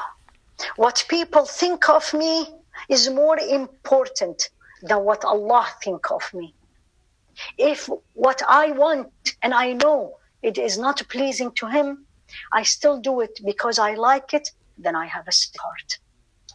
And I think we all gonna agree that almost all of us have a sick heart. Two forces. One wants to please Allah subhanahu wa ta'ala, and the one wants to please me, myself.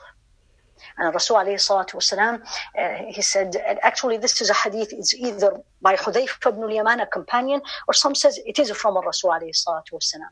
The idea is, he divided the hearts into four here. Al-qulub arba'. Hearts are four categories. Qalbun ajrad, an empty heart. Empty heart. There is a lamp burning in it, and this is the heart of the believer. One. Number two, heart that is covered, completely dead, the heart of the unbeliever. And there is an inverted heart, mankus, inverted heart. It's the heart of the hypocrite. He knew and rejected, and then become blind. And a heart which most of us are struggling between the sources of hypocrisy and belief. وَقَلْبٌ تَمُدُّهُ مَادَّتَانِ. A heart has two forces. A force of belief, I want to please Allah, I am very happy when I do what He wants, but then sometimes, no, I love this, I want to do this. This may not be pleasing to Allah, but I do it because I like it. Now, all of us, what do we long? I want everyone with me to write it down. What do you long for? What do you want? Which kind of a heart? Which one you are going to turn to Allah in your sujood, in your prostration, in your salah, in your Allah give me? Which one? Of course, is the pure heart. To keep my heart pure, or in my case and yours, to guard my heart and clean it. Now we are going to come to what should we do in the process. What should we do in the process? To know how to clean my heart, I need to know what makes my heart sick, right? If I don't want to get flu, or I don't want to get the flu, what do I need to do? Don't expose yourself to the virus. Simple. What makes the heart sick? And there is many, but I am, again, because of the time we have, I'm going to share the most common, the most challenges that we human beings live these days and age that we all want to work on. Number one, unnecessary talk, unnecessary speak. And what does that mean?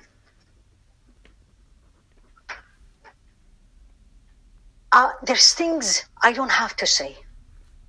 There is a conversation, I don't need to be part of it. But we do, because everybody does. And I have to be like everybody. But what does talk has to do with faith and has to do with the heart? We rarely we look into these. So the words I say and the words I hear related to my faith and affect my heart and affect my happiness and affect my connection with Allah, the answer is absolutely yes. Look at this. Rasul alayhi salatu wasalam, in a hadith in Imam Ahmad, he said the following: the faith of the servant of Allah, the faith of the servant of Allah is not going to be right, is not going to be straight until his heart is straight. So the faith related to the heart. لا يستقيم إيمان عبد. The faith of the servant will not be straight unless the heart is straight. And the heart will not be straight unless the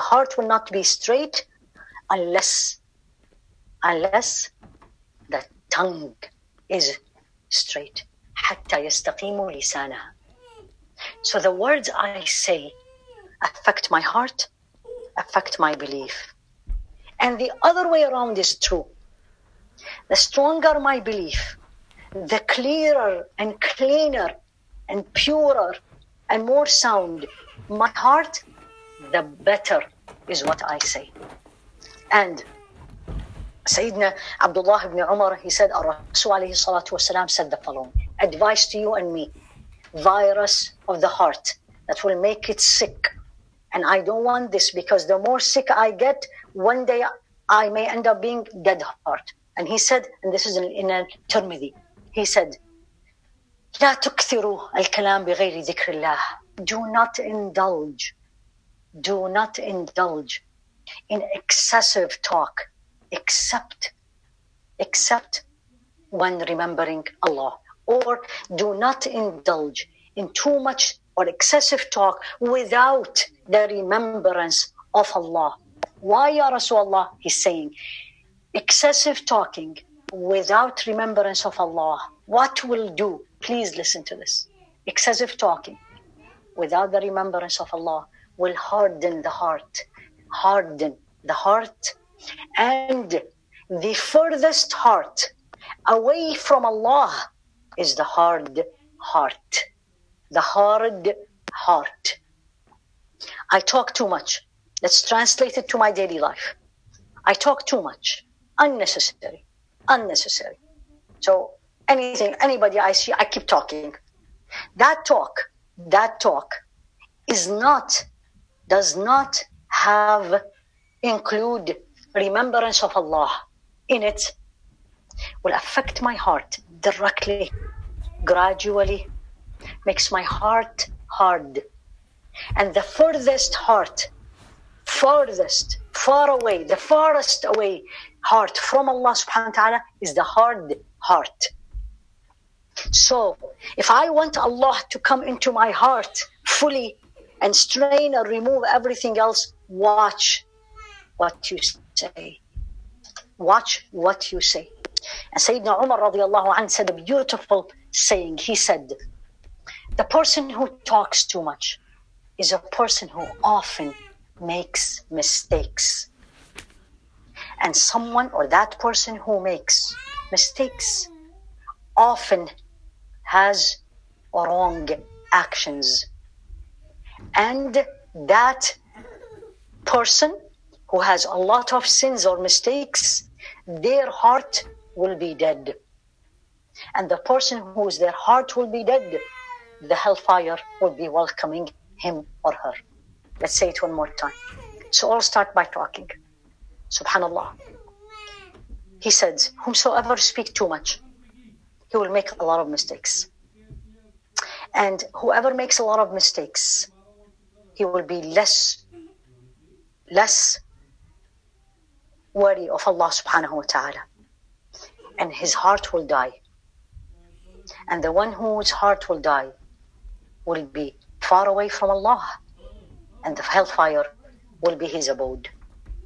Talking. This will teach me and you. We need to move away from what did I say? It's just a word. I mean, we are sitting together. We have to speak. Remember. Speak. But don't forget the remembrance of Allah. Put it in there. Always something. Reminder. Dhakkir. You never know. You never know. Don't say people will not listen. No. Put it indirectly. Bring it from your heart as you are feeling it. And if you cannot, you are in a gathering, and that sometimes happens. You do it internally. You do remembrance of Allah internally, so your heart will stay sound. So your heart will stay sound. And the Rasul alayhi salatu wasalam, in a long hadith to Sayyidina Mu'adh ibn Jabal, and I'll share it with you later on. And he was talking to him, explaining to him all Iman and faith and everything. And he said, and then he said, do you want me to tell you? Do you want me to tell you what is the head of this matter? What is the head of Islam? رأس الأمر كله. Do you want me to tell you what malakidik, what to include all this deen? And he said, yes, Ya Rasulullah. Look what he said. He took his tongue. فأخذ بلسانه. He held his tongue. And he told him, Sayyidina Mu'adh ibn Jabal, Sahabi, companion, he held his tongue and he says, كف عليك هذا. Hold this, control it. And Sayyidina Mu'adh, he said, Ya Rasulullah, are we going to be taken accountable for what we say? And he said, whoa, may your mother mourn you, Mu'adh. What else will put people in the hellfire except the harvest of their tongue? The harvest of their tongue. Too much talk. Too much talk. The more I talk, the more I make mistakes. And the more I make mistakes, my heart, I sin. The more I sin without repentance, my heart will be harder. And the more my heart is hard, then I'm further away from Allah. And then I am miserable. And in a beautiful hadith, which I'm sure a good number of the attendees are aware of, and this is in Muslim, Rasul alayhi salatu wasalam gave this famous advice. Short, concise, comprehend, to the point. من كان يؤمن بالله واليوم الآخر. Whomsoever believe, perfect believe in Allah and the Day of Judgment, let him or her say good or remain silent. Say good or remain silent. Say good, anything that will bring good, anything that will help people, bring khair, say it. Anything that will harm people, because he said there's only two options, or stay silent. Either what I am saying will bring good, or otherwise no other option. Stay silent. So the first virus we all have to look at and be aware of and take care of and pay attention to is what we say. Too much talking, excessive talking. They call it in the Arabic language, kathratul kalam or fudulul kalam, excessive. Second virus, and you will be very surprised, I'm sure many of you, it is not what you are thinking of. It's my daily life. That's why I told you, purification of the heart, happiness is actually my daily activity. Number two, too much food, too much eating, too much eating. Because the opposite, less eating, what does it do? Less eating, soften the heart. Less food, soften the heart.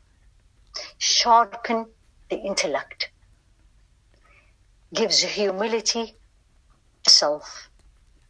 Weakens the desires. And it will gentle the temperament. Makes the temperament gentler. Immoderate eating, too much eating brings the opposite. So my heart, instead of being tender, will be hard. Instead, I'm going to be sharp, I'm going to be lazy. And you all know this when we eat too much. Instead of I am being more humble and have more humility, I'm going to be more arrogance. Too much food will be weaker. The more hungry, the more fasting I do, my control of my desire is stronger and better. And the more I fast, the more gentler I am. And there is a saying to, I think, the Noon al-Masri, if I'm remembering well, and he said, إذا وجدت قسوة في قلبك, if you find that your heart is becoming harder, فأطل القيام, and we're going to come to this, pray longer in the night. If you still find it, فأدم الصيام, that's my point. Fast more. Fasting, especially the not obligatory fast, is the extra fast, is the voluntary fast, because I am controlling my desires of food, of drink, my coffee, my tea, my snack, willingly, and it is not obligation. I'll become stronger. I will be able, when I am faced with a desire, not necessarily food, that I know will take me to the disobedience of Allah. Remember the sick heart? The stronger I am, the more I am in my fasting, the stronger I am to say no to this thing that will, I know for sure, is a disobedience to Allah and will weaken my heart. Less food.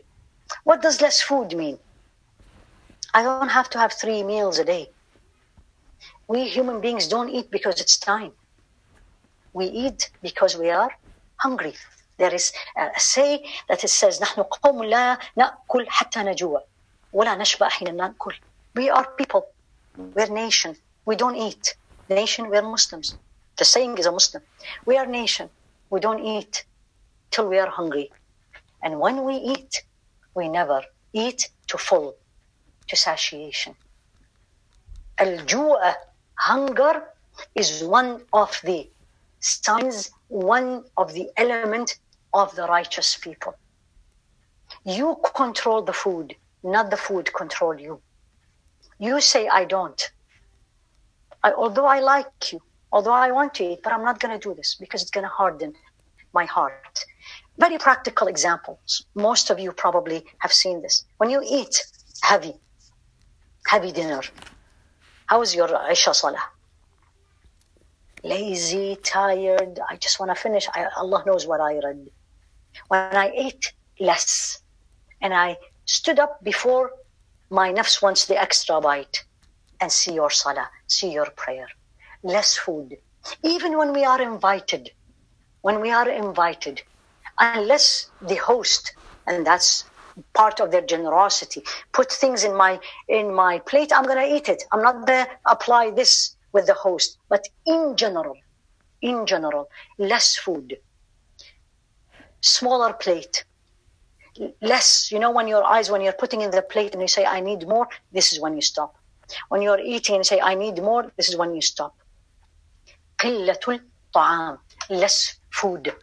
And the famous hadith, and this is in At-Tirmidhi, Rasul alayhi salatu wasalam, this is on Al-Maqdam ibn Ka'b, ibn Ma'ad, I'm sorry, he said, the son of Adam will never fill a container or a vessel worse than his stomach. SubhanAllah, container, it's a vessel. No container, the human being, the son of Adam, will fill worse than his stomach. A few morsels, bitelets, مضغة, he said actually. بحسب ابن آدم لقيمات أو أكلات يقمن به صلبة. لقيمات, bitelets, you know what? You know the appetizers? The small appetizers? These are luqmat. Luqma is the bitelet, a small bite. And he says, enough for the son of Adam. Small bites that will keep him going. So he's not like very hungry, he cannot or she cannot function. If he had to eat more than that, then the threes. 1/3 for his food, 1/3 for the breath, 1/3 for the food. That's it. That's it. If we apply this practical advice from Rasul alayhi salatu wasalam, and subhanallah, even these days, in our contemporary, they say, you know what? Drop the fork. Don't keep the fork in your hand. Drop it. What is dropping the food? The fork. You're taking a break. You're taking a breath. That's what he's saying. 1/3 for your breath, 1/3 for what you drink, and 1/3 for the solid. And the bite is a small bite. Food absolutely affect, and I highly recommend anyone who wants to start the process, because I'm sure this question is going to start. It's going to come. Where do I start? I'm going to say start with fasting, if you can, of course. With fasting and 3 days of the month till you becomes a habit and it becomes easy for you. Then Monday and Thursdays till this becomes a habit and becomes easy and you don't even think about it. And may Allah subhanahu wa ta'ala take us all to the best fasting, which is the fasting of Sayyidina Dawood, which he actually fasted one day and he ate the other day. Another virus, which is huge these days, even I think sometimes is even more with the social media. This is even more than the food, and includes talk, but not the talk. Too much socialization affect the heart. We feel very uncomfortable staying alone. Although staying alone, and I'm talking about alone completely, with no phones and no gadgets, nothing, alone, you're actually, in reality, you're with Allah, you're with Him. Subhanallah. So less socialization. And human being, friends, social circle, are actually divided into 4 categories. 4 categories. Number 1, there are people of knowledge. People of knowledge. People of knowledge. People, the same category. The beneficial companion. Let's put it this way. Use this category. The beneficial companion, the one I need to look for, and the one I need to spend my time with. People of knowledge. Knowledge of Allah. Knowledge of Allah. People of knowledge of Allah. People knowledge of His commands, what He wants me to do. And people who help me against the enemy of Allah subhanahu wa ta'ala, shaitan.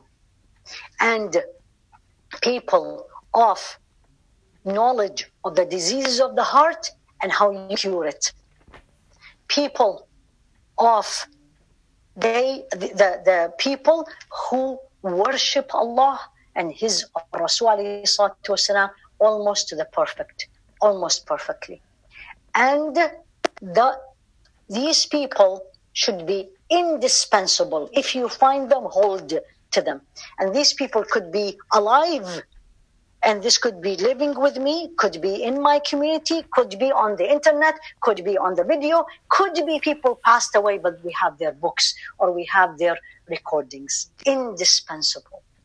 People, you don't want in your life someone that look at you and says, MashaAllah, Tabarakallah, you're perfect. That's not what you want.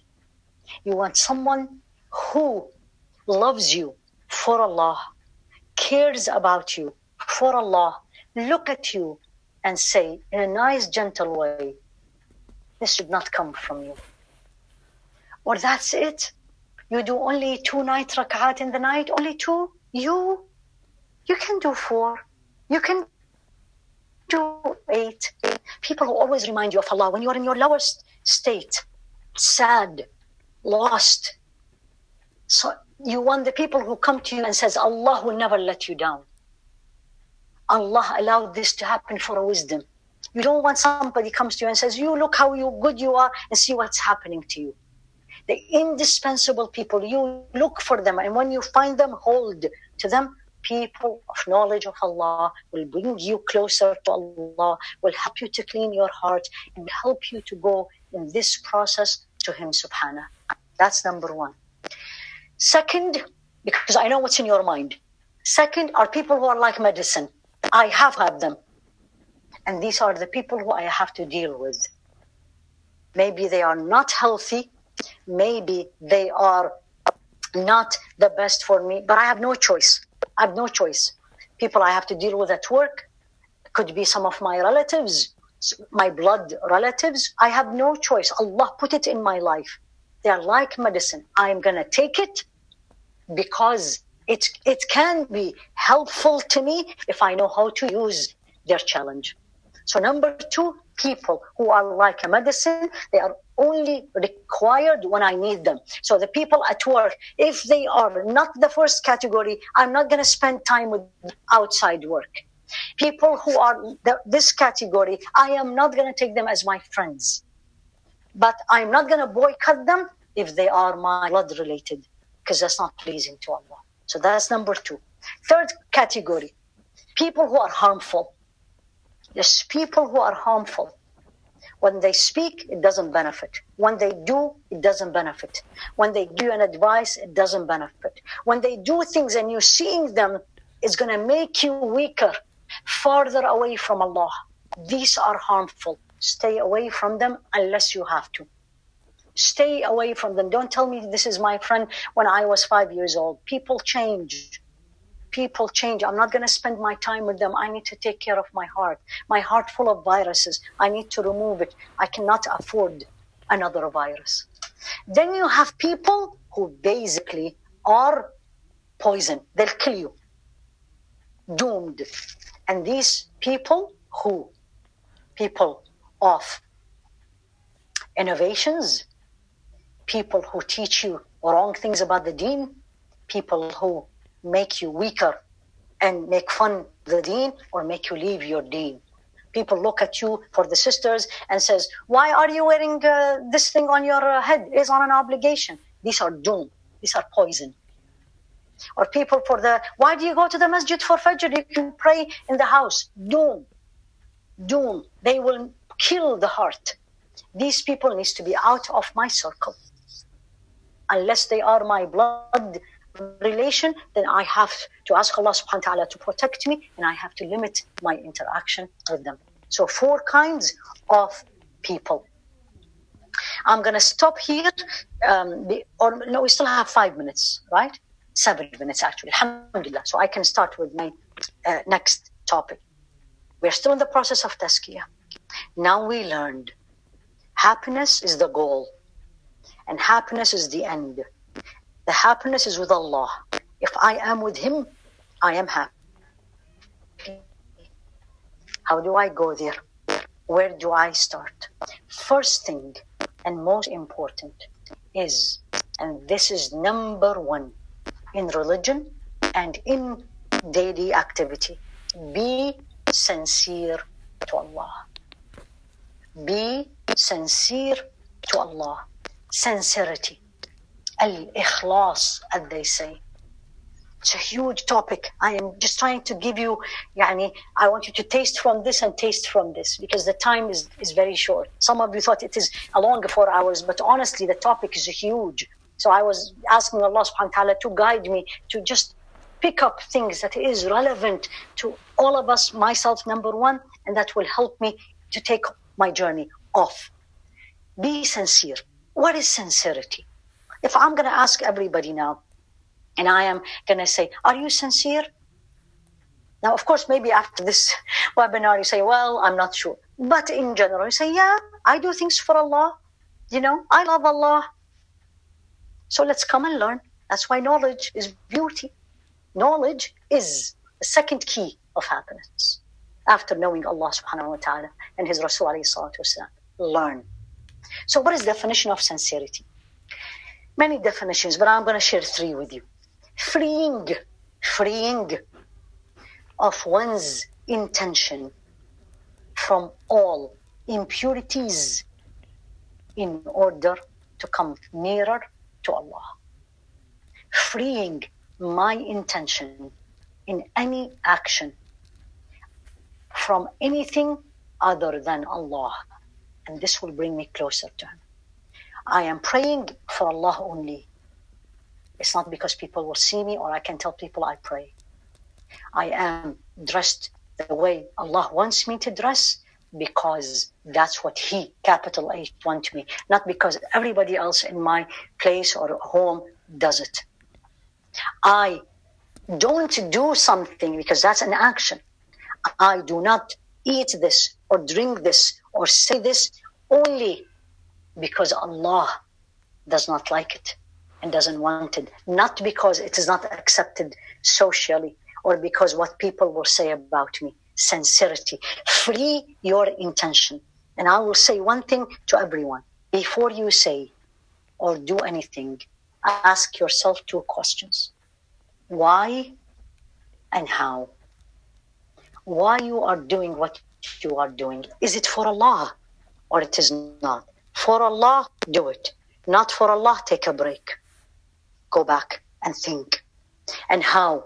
Am I doing it the way pleases Allah? How He taught me through Rasul alayhi salatu wasalam? The answer is yes, do it. The answer is no, don't do it. And I think it was Al-Hasan al-Basri who said the following. Al-Hasan, the beauty as they call him. He's one of the followers of the companions.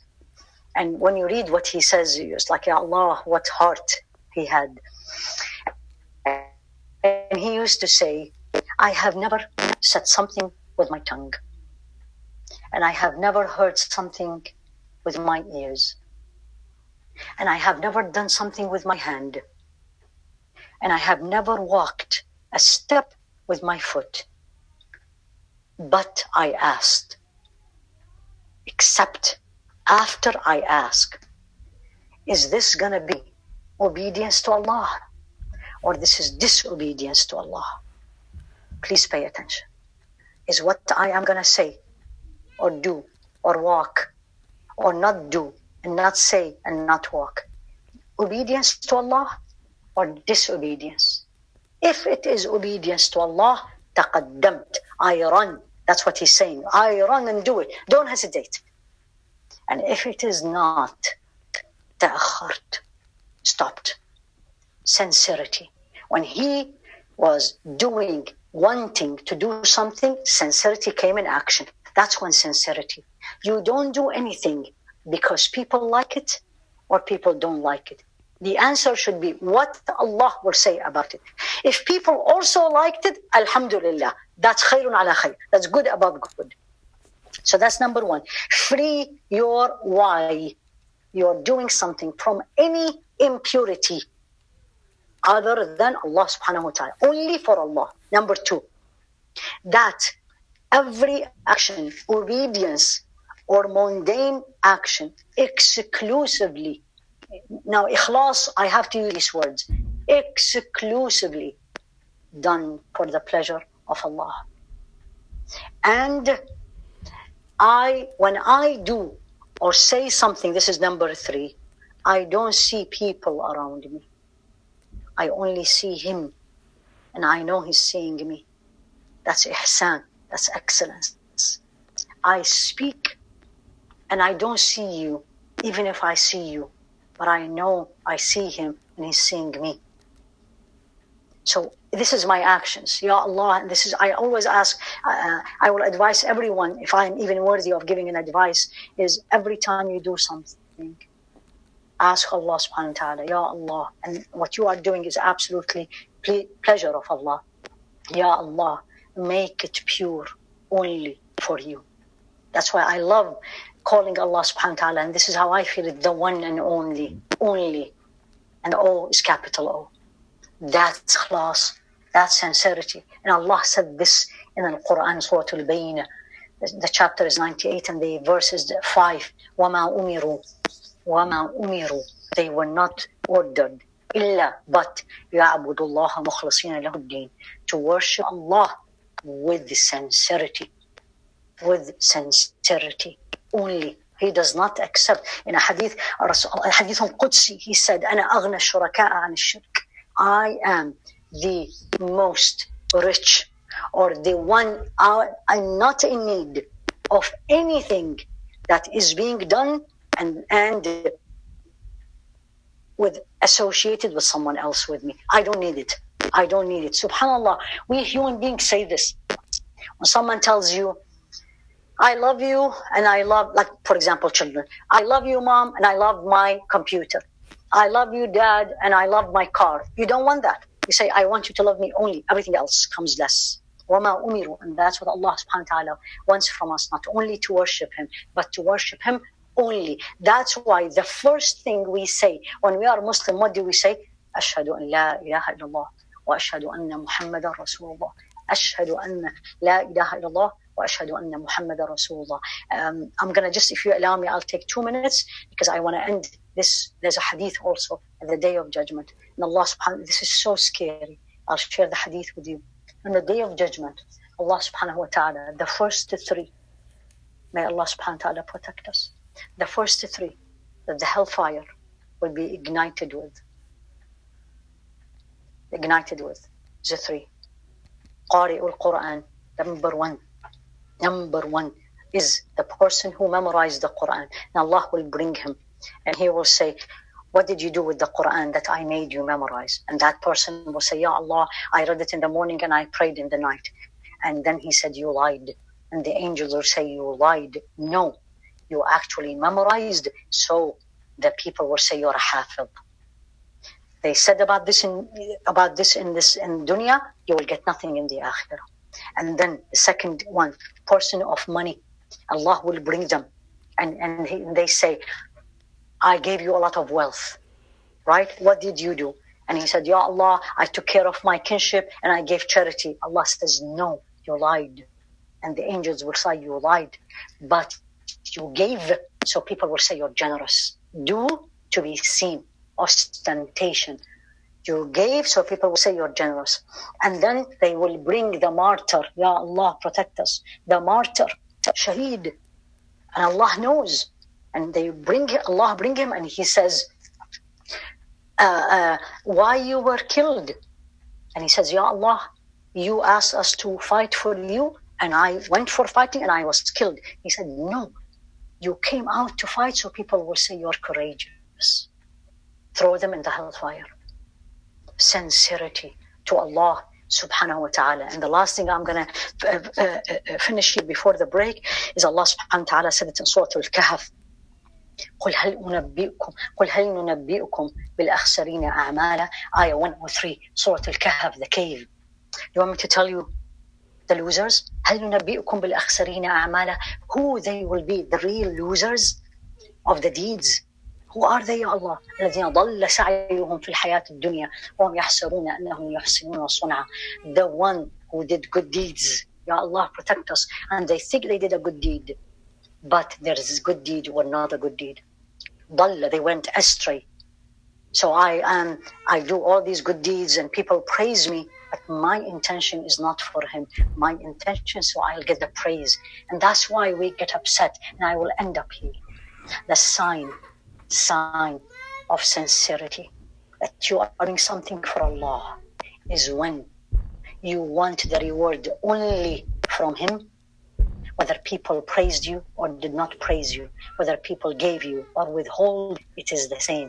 يتساوى الإخلاص, they say علامة الإخلاص, the sign of sincerity.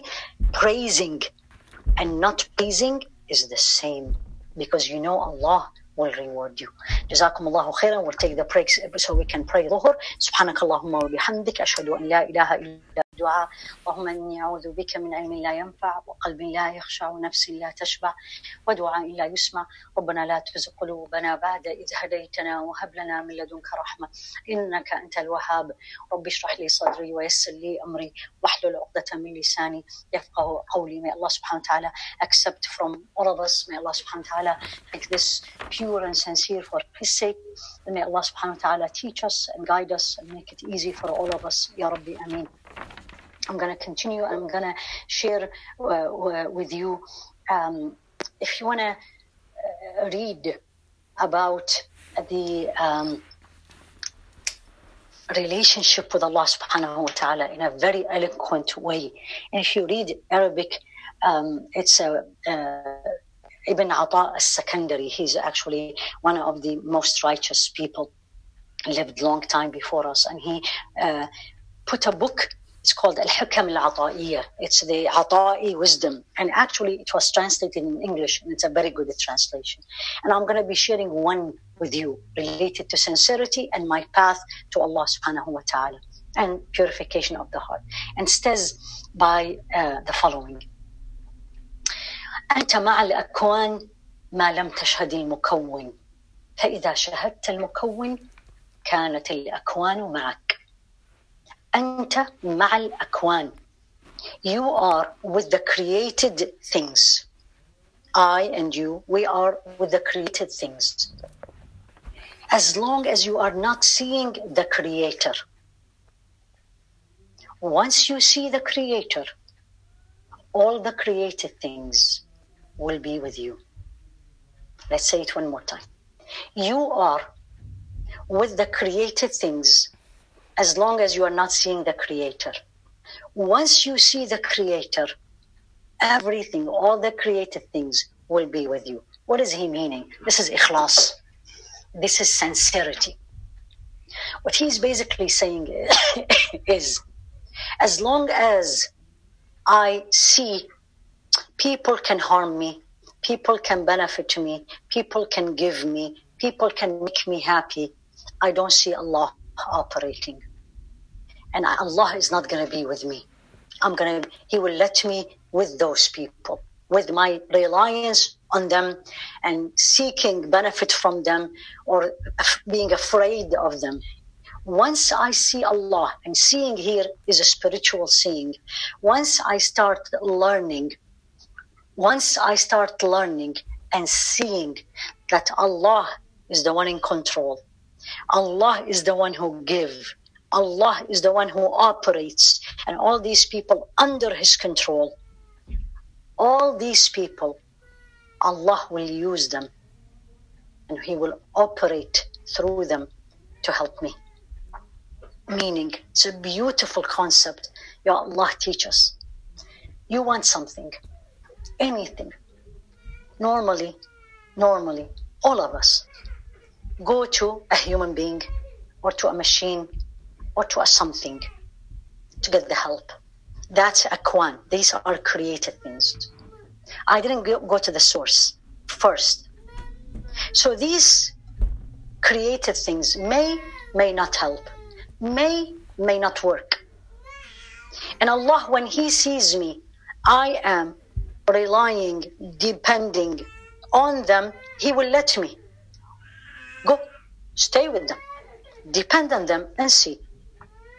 The moment I change, and that's Tazkiyyah, and that's insincerity. The moment I change, and the moment I want something, the first thing comes in my mouth, Ya Allah, help me. I am now with Him.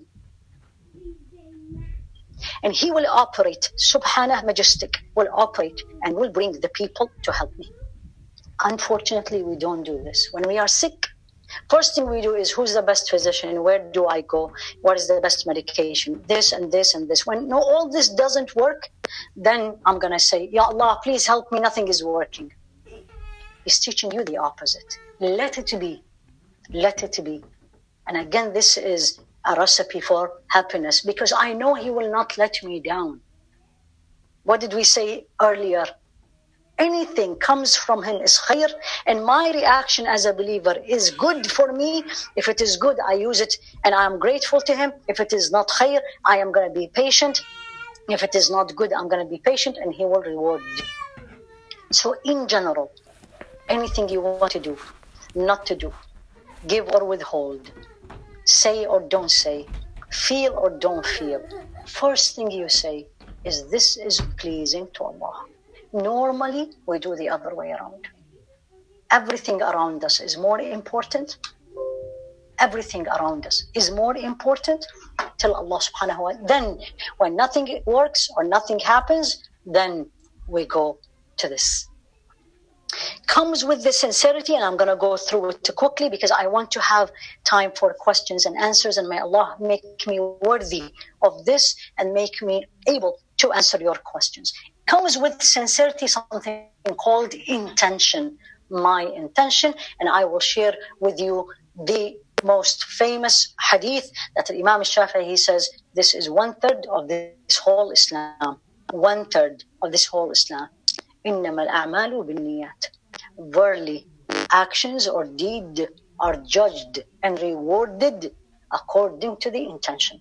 Whomsoever their intention was their migration for Allah and His Rasul, then Allah كانت هجرته لله ورسوله. Allah will reward him for the migration to Allah and His Rasul. And whomsoever their migration was for a dunya, for life, for this world, or for a woman to marry, Allah will reward them that. Will give them the life or will give them the wife. Al-a'mal, all my deeds, is based, judged, rewarded or punished in the sight of Allah by the intention. And intention, I need to say only, always say one thing. Ya Allah, this is for you. Ya Allah, this is for you. And also Sayyidina Umar said this, and this also helps me in my journey. He said, the best acts are doing what Allah has commanded, staying away from Allah forbid, and having sincere intention. The best deeds, you do what pleases Him, stay away from what He doesn't like, and have a sincere intention. Sincere intention. That's what Allah subhanahu wa ta'ala wants from me. My pursuit of happiness and Tazkiyyah starts with, and I gave you many starts, but with all these starts, something has to be all the time, persistent, never stops, and that is knowledge. Learn. And Allah said it in Surah Al-Zumar, هل يستوي الذين يعلمون والذين لا يعلمون. Is it the same? Are they the same? People of knowledge and people who don't have knowledge. Knowledge, the right knowledge. Learn. And this hadith, I loved it. And Rasul alayhi salatu wasalam, this is in Bukhari and Muslim, muttafaqun alayh, agreed upon. Whomsoever Allah wants good, khair for them, من يريد الله به خيرا. Whomsoever Allah subhanahu wa ta'ala want good for him or her, teach them the inner meaning. Fiqh is not do and don't in salah. Fiqh is the deeper understanding of this religion. He didn't say give them more money. He didn't say give them this education or that. He said give them the deeper meaning of this religion, because it's a recipe for peace and happiness. That's why it's called Islam. And Allah is as-salam. And Darus Salam, Jannah, is the home of peace. This is how I feel content. This is how I feel happy. This is how I feel I'm okay with whatever Allah give me, by knowing who is He. Knowledge. Ask Allah to teach you. Don't say it's impossible. Don't say it's not going to work. Don't say you don't know my circumstances. Allah Al-Qadir. This is how I say it to myself. Allah is the one who is capable of doing things. Nothing's impossible for Allah. Kun fayakun. Be, and it is be. Ya Allah, teach me. Ya Allah, teach me. Don't go to people and tell them, teach me. First ask Allah. Ya Allah, you open it. Ya Allah, you open this door for me. Knowledge, learn. This by itself needs a whole webinar talking about knowledge, but I'm just giving you the fruit and a taste, literally. Today, I'm giving you bites of everything so you can start, bi'idhnillah. Urumi, the famous spiritual poet, he said, how do I, in a meaning, a very, very eloquent meaning, but the question is, how do I break my dead heart? How do I open it and make it healthy? He said, you have to keep breaking your heart until it opens. Now, breaking the heart, not in the meaning of physical breaking. It's actually when you get disappointed and the heart doesn't get everything they want. Till it opens. Learn, and this is knowledge. Don't give yourself and your nafs everything at once. Learn to say no to disobedience of Allah. Learn not to look at haram.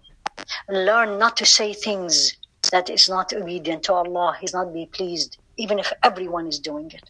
Everyone is saying it. I always say this to myself before anyone. When people tell me, everybody is doing it, I say, yeah, but everybody is going to go to Allah subhanahu wa ta'ala alone. وَكُلُّهُمْ آتِيهِ يَوْمَ الْقِيَامَةِ فَرْدًا. Allah said this in Surah Maryam chapter Mary.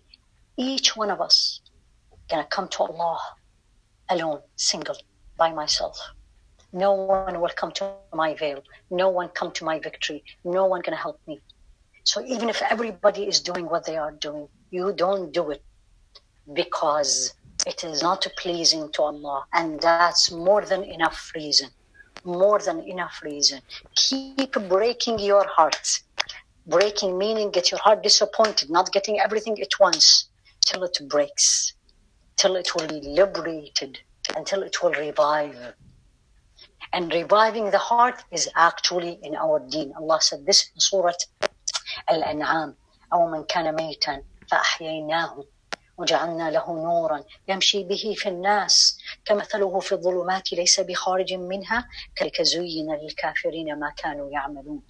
Don't say I'm dead. Don't say there is no hope. Don't say you don't know what I did.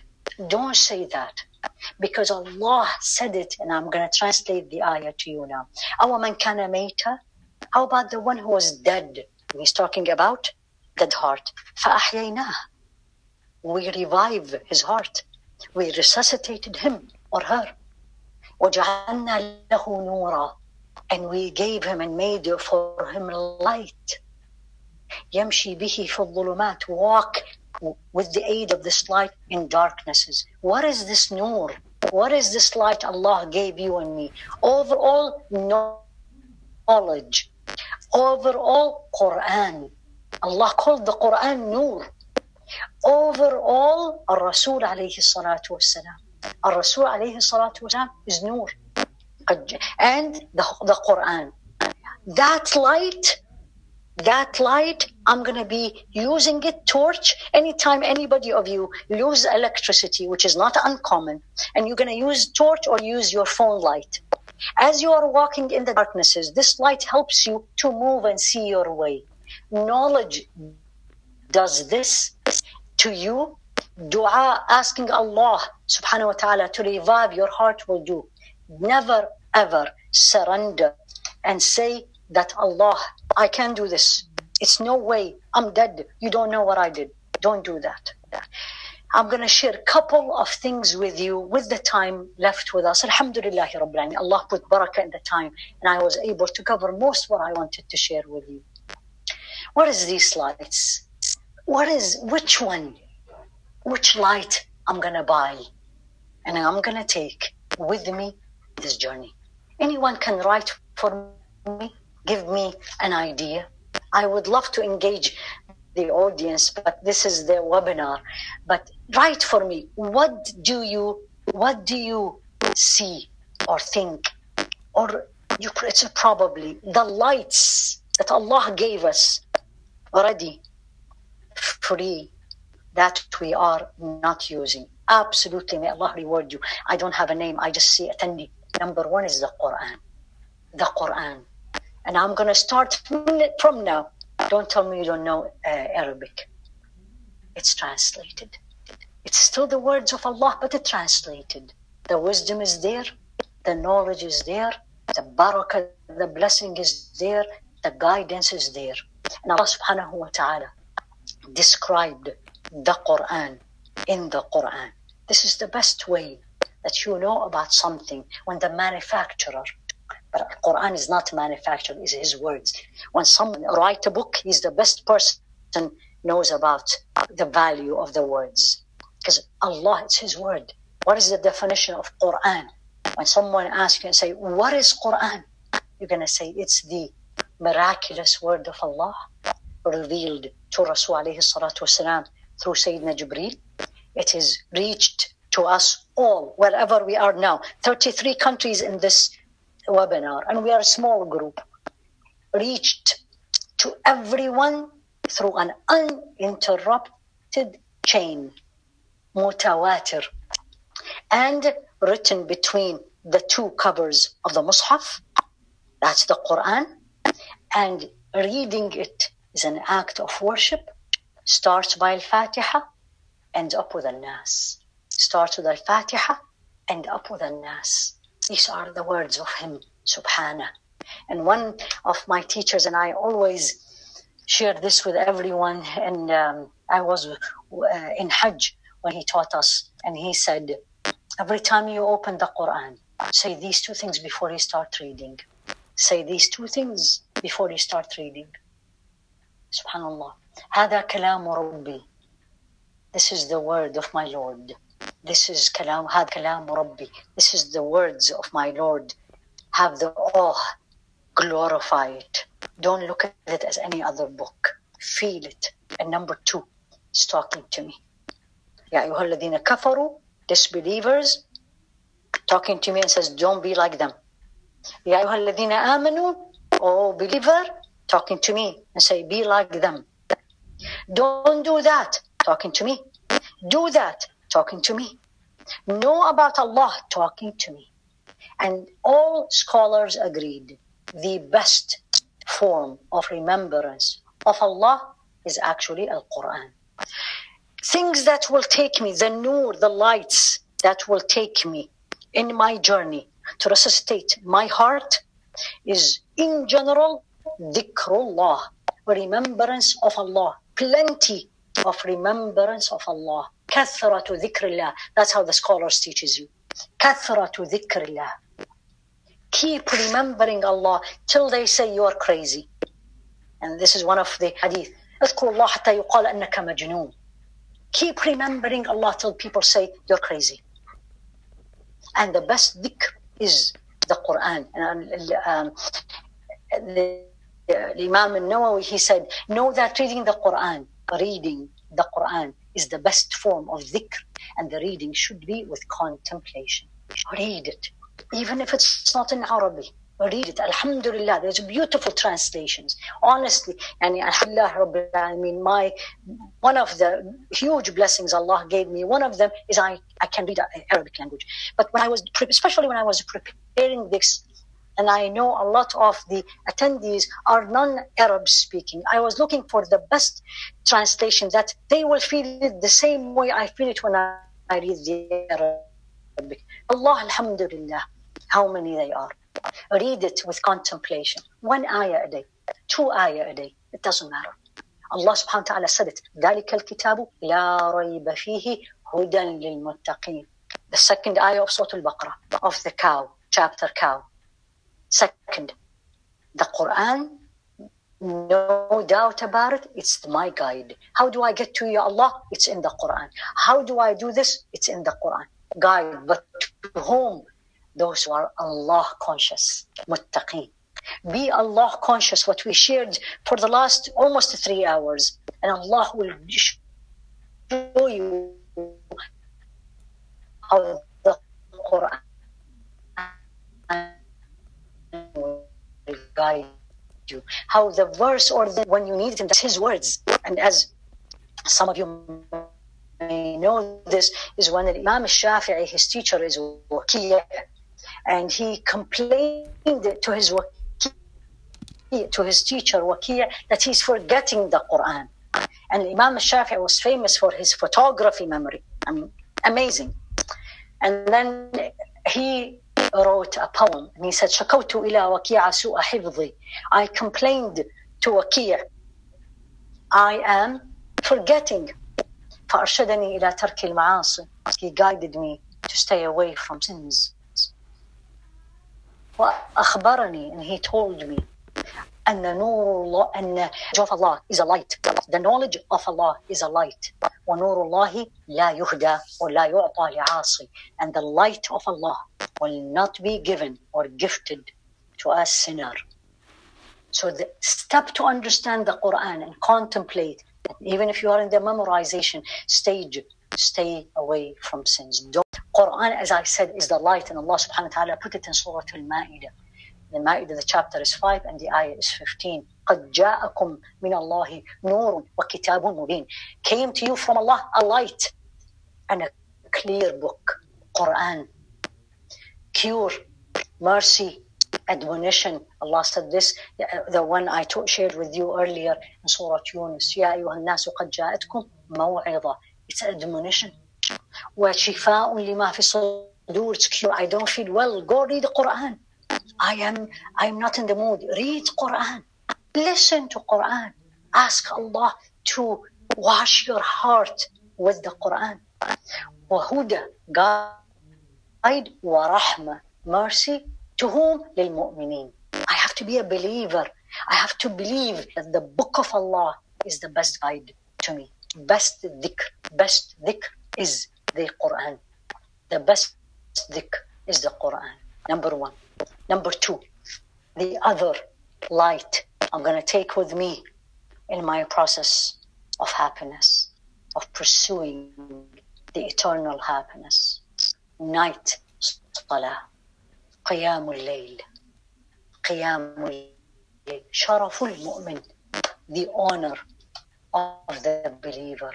Allah subhanahu wa ta'ala made it an order to Rasul alayhi salatu wasalam. Ya ayyuhal muzammil, O you who are wrapped in a garment, قُمِ اللَّيْلَ إِلَّا قَلِيلًا, stand up in the night except a little bit, أو نصفه, half of it, أو انقص منه قليلا, or less than half, أو زد عليه, or more.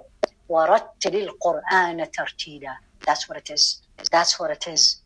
رَتِّلِ الْقُرْآنَ تَرْتِيلًا. Recite the Quran, especially in the night. إِنَّا سَنُلْقِي عَلَيْكَ قَوْلًا ثَقِيلًا. We are going to send to you heavyweight speech, Quran. However, إِنَّ نَاشِئَةَ اللَّيْلِ هِيَ أَشَدُّ وَطْئًا وَأَقْوَى مُقِيلًا. The night time is much easier for you to understand, comprehend the Quran. Make the Quran, the word of Allah subhanahu wa ta'ala, part of your life, daily life. It's the torch that will take you. I call it, it's a metaphor. It's the soap that cleans the dirty heart. It's actually the harsh sponge that scrub the dirt from the heart is the Quran. And now add the Quran in the night. Now you have and prayer. Now you have a nur ala nur, light upon light. You have the Quran and you have the night prayer. Qiyamul layl. And Rasul alayhi salatu wasalam said, أفضل الصلاة, the best salah, بعد الفريضة صلاة الليل. The best act of prayer, the best prayer after the obligatory prayer is the night prayer, Salatul Layl. And this is Imam Muslim. The best salah, night prayer. Make sure you are used to sleeping and getting up before Fajr. Alhamdulillah. You can't, you don't think you can, you're not used to it, no problem. Do it after, and then do your sunnah, and then do whatever Allah subhanahu wa ta'ala allows you to do, and then go to sleep. If you woke up before Fajr, do more. If you didn't, alhamdulillah, you did it. But make it a routine of getting up in the night and praying to Allah. He said, early in paradise, there is rooms, compartments or apartments. These apartments, you see the inside from the outside, and you see the outside from the inside. So that's all glass, you see. And they said, who will get there, Ya Rasulullah? Who will enter this? And he said, لِمَنْ أَطَابَ الْكَلَامِ, speaks good. Combine now everything we are learning. Combine good. وَأَطْعَمَ الطَّعَامِ, fed, generous. وَأَدَامَ الصِّيَامِ, and he fasted regularly, not only from one Ramadan to the other, regularly. وَصَلَّى بِاللَّيْلِ وَالنَّاسِ نِيَامِ, and وَالنَّاسُ نِيَامِ, he prayed in the night when everybody else is sleeping. Light. And actually the people who pray qiyam, you see it on their face. This nur comes on their face. Allah subhanahu wa ta'ala said, and also in Surah Al-Baqarah, ayah 152, the cow, فَذْكُرُونِي أَذْكُرْكُمْ. You remember Allah, Allah will remember you. You read His Quran, He will remember you when you are in need. You read Quran, you think is hard, He will remember you and make it easy. You read the Quran and you are not there with it. You are struggling to get yourself to read. You read it, it's Quruni, you are remembering Him. He will make your heart long for the Quran. There's a lot of meaning of فَذْكُرُونِي أَذْكُرْكُمْ. How Allah will remember me. He will make things easy for me. فَذْكُرُونِي ذِكْرُ اللَّهِ, remembering Allah. And Allah said it also in Surah Al-Ra'd. I want to be connected. أَلَا بِذِكْرِ اللَّهِ تَطْمَئِنُّ الْقُلُوبُ. Verily, with the remembrance of Allah, hearts will reach serenity and peace. He said it in Surah Al-Ra'd, the thunder. أَلَا بِذِكْرِ اللَّهِ تَطْمَئِنُّ الْقُلُوبُ. Another light. And if I ask everyone, do you love Rasul alayhi salatu wasalam? I'm sure I'm going to get 93 or 89 yes. Maybe double, because some people will say yes. Salah ala Rasul alayhi salatu wasalam. Another light in your journey. Clear the heart. Move. Ward off the diseases. As-salah ala Rasul alayhi salatu wasalam. And Allah said it in Surah Al-Ahzab. Inna Allah wa malaikatahu yusalluna ala al-nabi. يا أيها الذين آمنوا صلوا عليه وسلموا تسليما. Oh Allah, and you hear this always in Jumu'ah. Verily, Allah sends salah to Rasul alayhi salatu wasalam. And Allah wa malaikati, Allah sends salat, which basically praising Rasul alayhi salatu wasalam, and the angel sends salah, which is dua for Rasul alayhi salatu wasalam. يا أيها الذين آمنوا, oh you who believe, you and me, صلوا عليه وسلموا تسليما. Send your salutation to him. وَسَلِّمُوا تَسْلِيمًا, and praise him. It's an order. It's not actually a choice. صَلُّوا عَلَيْهِ. It's an order from Allah subhanahu wa ta'ala. What will I get? There's a lot of virtues. Actually, last week or the week before, in our weekly Tazkiyyah class that we do it every week with Jannah Institute, you can check it. It's on our website. We do it every Sunday, 7 to 8 hour Central Time.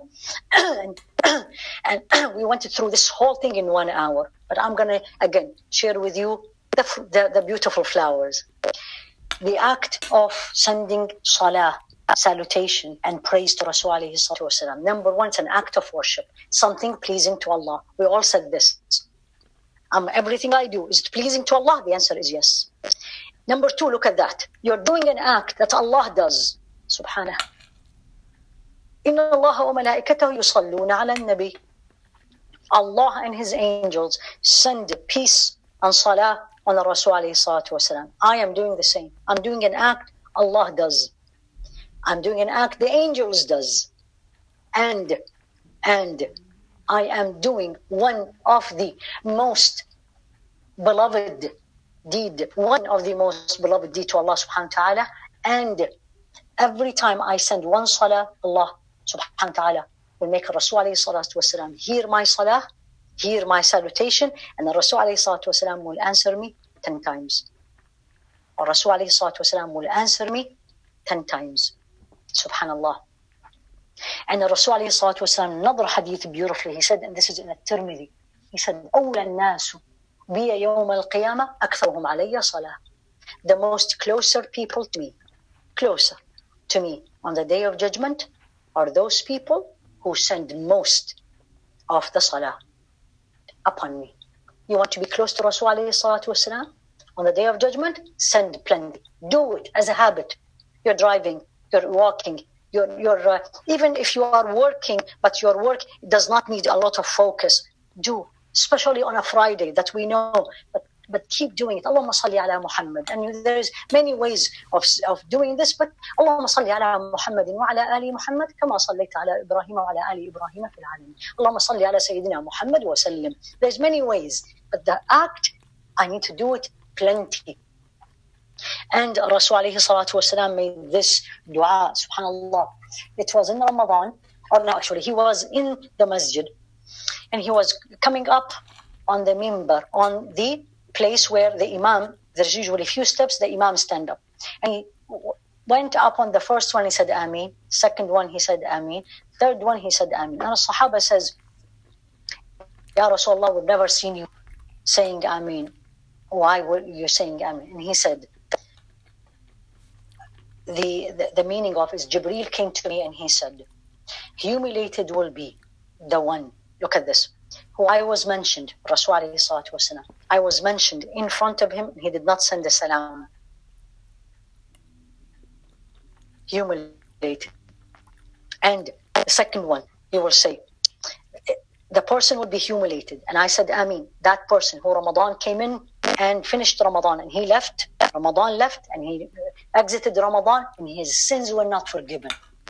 And humiliated is the one who will live to see his parents getting old and he did not, by taking care of them, enter Jannah. Three things. Humiliated is the one who hears the Rasul alayhi salatu wasalam name is mentioned and he does not send salam. Humiliated is the one who enter Ramadan, fast all Ramadan and leave and does not, or she does not have her sins forgiven, and where he or she will be humiliated. And Rasul alayhi salatu wasalam said Ameen, when they live, their parents live and longer age, old age, and he or she, by taking care of them, will not enter Jannah. In another hadith, I mean, there's so many hadiths, but I'm just sharing it with you. Whomsoever does not send Salah ala Rasul alayhi salatu wasalam, he missed the path to Jannah.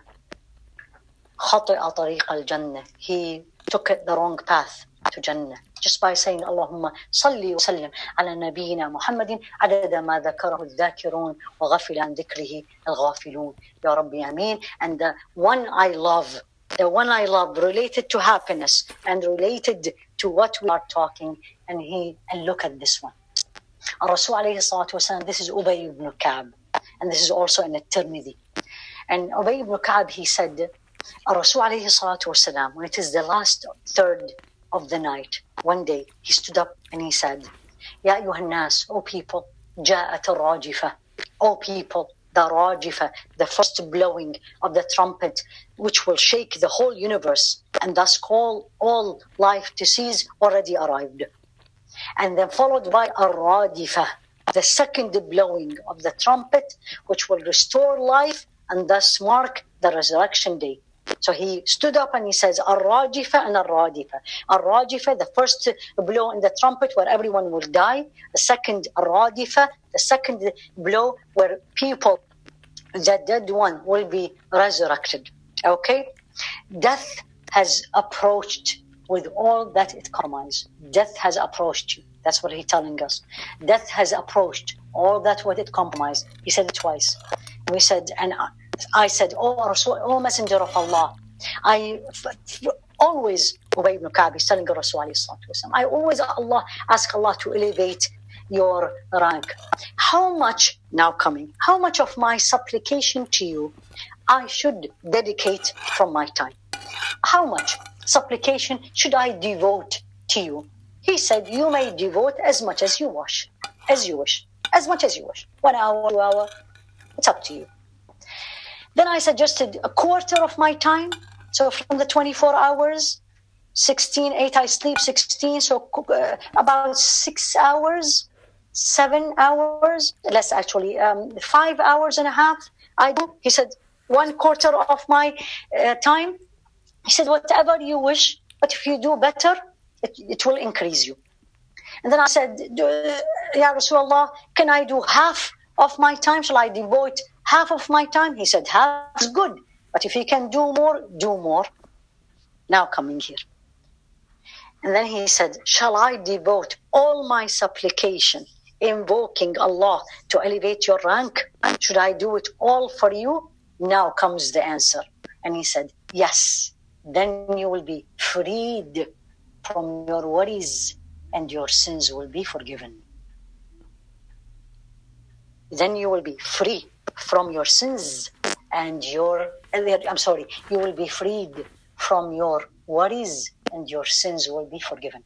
You will be free from your worries and your sins will be forgiven by saying, Allahumma salli ala Sayyidina Muhammad, plenty. اللهم صل وسلم وبارك على سيدنا محمد على آله وأصحابه تسليما كثيرا. الدعاء, and I'm going to end up here, and I'm going to quickly, supplication itself, الدعاء هو العبادة. Asking Allah is an act of worship. And Allah subhanahu wa ta'ala said it in Surah Al-Baqarah, وَإِذَا سَأَلَكَ عِبَادِي عَنِّي فَإِنِّي قَرِيبٌ. If my servant asks you, I am near, I am close. أجيب دعوة الداعي إذا دعان. I respond to the caller when he calls me. Let them respond to me. Let them respond to me in obedience and believe in me. I promised you in the beginning I'll give you the third kind of happiness. That's Ibn al-Qayyim wrote it in his book. I don't know if you still remember. It's the second or the third slide. I told you, Muftahu Daru Sa'ada, the key for the house of happiness, right? And he said the first happiness is the external happiness by collecting material things. And he said the second happiness is the happiness of the human being with himself. The way you look, the way you dress, the way you speak. And he said the true happiness, and this is the take-home message, the true happiness is the spiritual heart happiness. Is the happiness from knowing Him. It's an eternal happiness in the final abode. May Allah subhanahu wa ta'ala give us this happiness in this life, in our grave, and in the hereafter. Ya Rabbi, Ameen. Allahumma ati nufusana taqwaha wa zakkiha anta khayru man zakkaha anta waliyuha wa anta mawlaha. Ya Allah, grant our nufus its taqwa, your conscious, your fear and your love, and you purified zakkiha anta khayru man zakkaha. You purify it. You are the best who purify. Anta waliyuha wa mawlaha. You are the one responsible and taking care of it, and you are mawlaha, the one who takes care of its affair.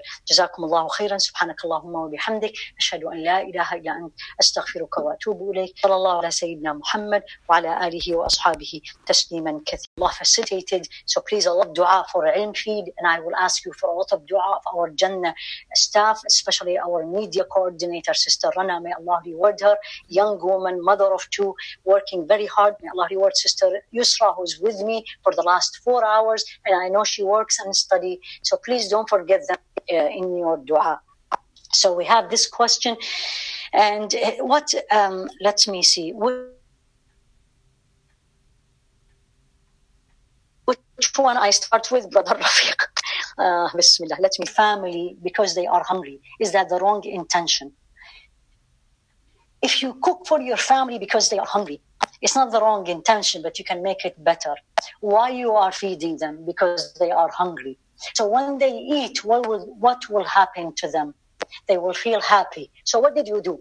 You made a Muslim happy. And this is an act of charity. أدخلت السرور في قلوب المؤمن. Did you see my point? So yes, they are hungry, but when they eat, they are happy. Then you made them happy. One. I mean, there's so many intentions. And I always say this word, be a hunter of intentions. Number two, Allah told me, and it's an act of worship, take care of my household. That's an act of worship. We are talking about happiness, but is ever okay to be or feel sad? Very good question. Absolutely. Absolutely. Absolutely. Allah subhanahu wa ta'ala used the word al-hazan in the Quran. The people in Jannah, this is in Surah Al-A'raf, The people in Jannah, Alhamdulillah الذي أذهب عنا الحزن. I'm sorry, not in Al-A'raf. This is in Surah Fatir. Alhamdulillah الذي أذهب عنا الحزن. Alhamdulillah that Allah, because once you are in Jannah, there is no more sad sorrow. And they say, Alhamdulillah, Allah removed all our sorrow and sad. In me, Al-Rasul alayhi salatu wasalam used this word when Sayyidina Ibrahim, his son, died. What did he was crying, and he was sad. And this is his dua, famous saying. He said, Al-aynu tadma, the heart, the eye is shedding tears. Wal-qalbu yahzan, and the heart is in pain, sad. He used the word yahzan. But that's how it is when it becomes okay. لا نقول إلا ما يرضي ربنا. But we don't say anything but what pleases Allah. So absolutely yes, but I act and react to the feeling in the way pleases Allah. Very similar, that when I am happy, I react and act in the way it pleases Allah. Another question is, there is a danger in this an age when we feel and behave with humbleness that people in the society will live in. Very good question. View us as negative or misinterpret as a weakness or lack of confidence. Very common, subhanallah. This is, if you live in the Western world, this is very true. Humbleness, and I'm going to say this very clearly. Humbleness is not weakness. There was no one stronger than the Rasul alayhi salatu wasalam. And there was no one as humble or more humble than him. Humbleness, meaning you don't praise yourself. Humbleness, you don't look, I did it, I'm the smart. But I'm strong. المؤمن القوي أحب إلى الله من المؤمن الضعيف. The strong believer is more beloved to Allah than the weak believer. And both of them are good. So strength is, I stand up for my right, but I'm not arrogant. When people praise me, I say thank you. And if they are Muslims, I say Jazakum Allah khair. May Allah make me better than what you think of me and forgive what you don't know about me. I'm humble, but I'm not weak. So you have to learn the difference between humbleness and weakness. Weakness is a disease. Humbleness is a virtue. So absolutely not. You don't speak with people because they are talking about things disobedient to Allah. I'm not weak. This is not me. That's not my interest. I don't feel comfortable. That I'm not weak. I don't feel comfortable. So absolutely not. Dr. Haifaa, how do this only for him, every action like eating or helping others? How do we achieve this? Alhamdulillah Rabbil Alameen. Number one. Think of him before you change before it becomes natural and habit. Think of Allah subhanahu wa ta'ala. Practice what Rasul alayhi salatu wasalam taught us. When we wake up from sleep, what did the Rasul alayhi salatu wasalam taught us? First thing we say, Alhamdulillah alladhi ahyana ba'dama amatan. All praise to Allah who gave us life after we were dead.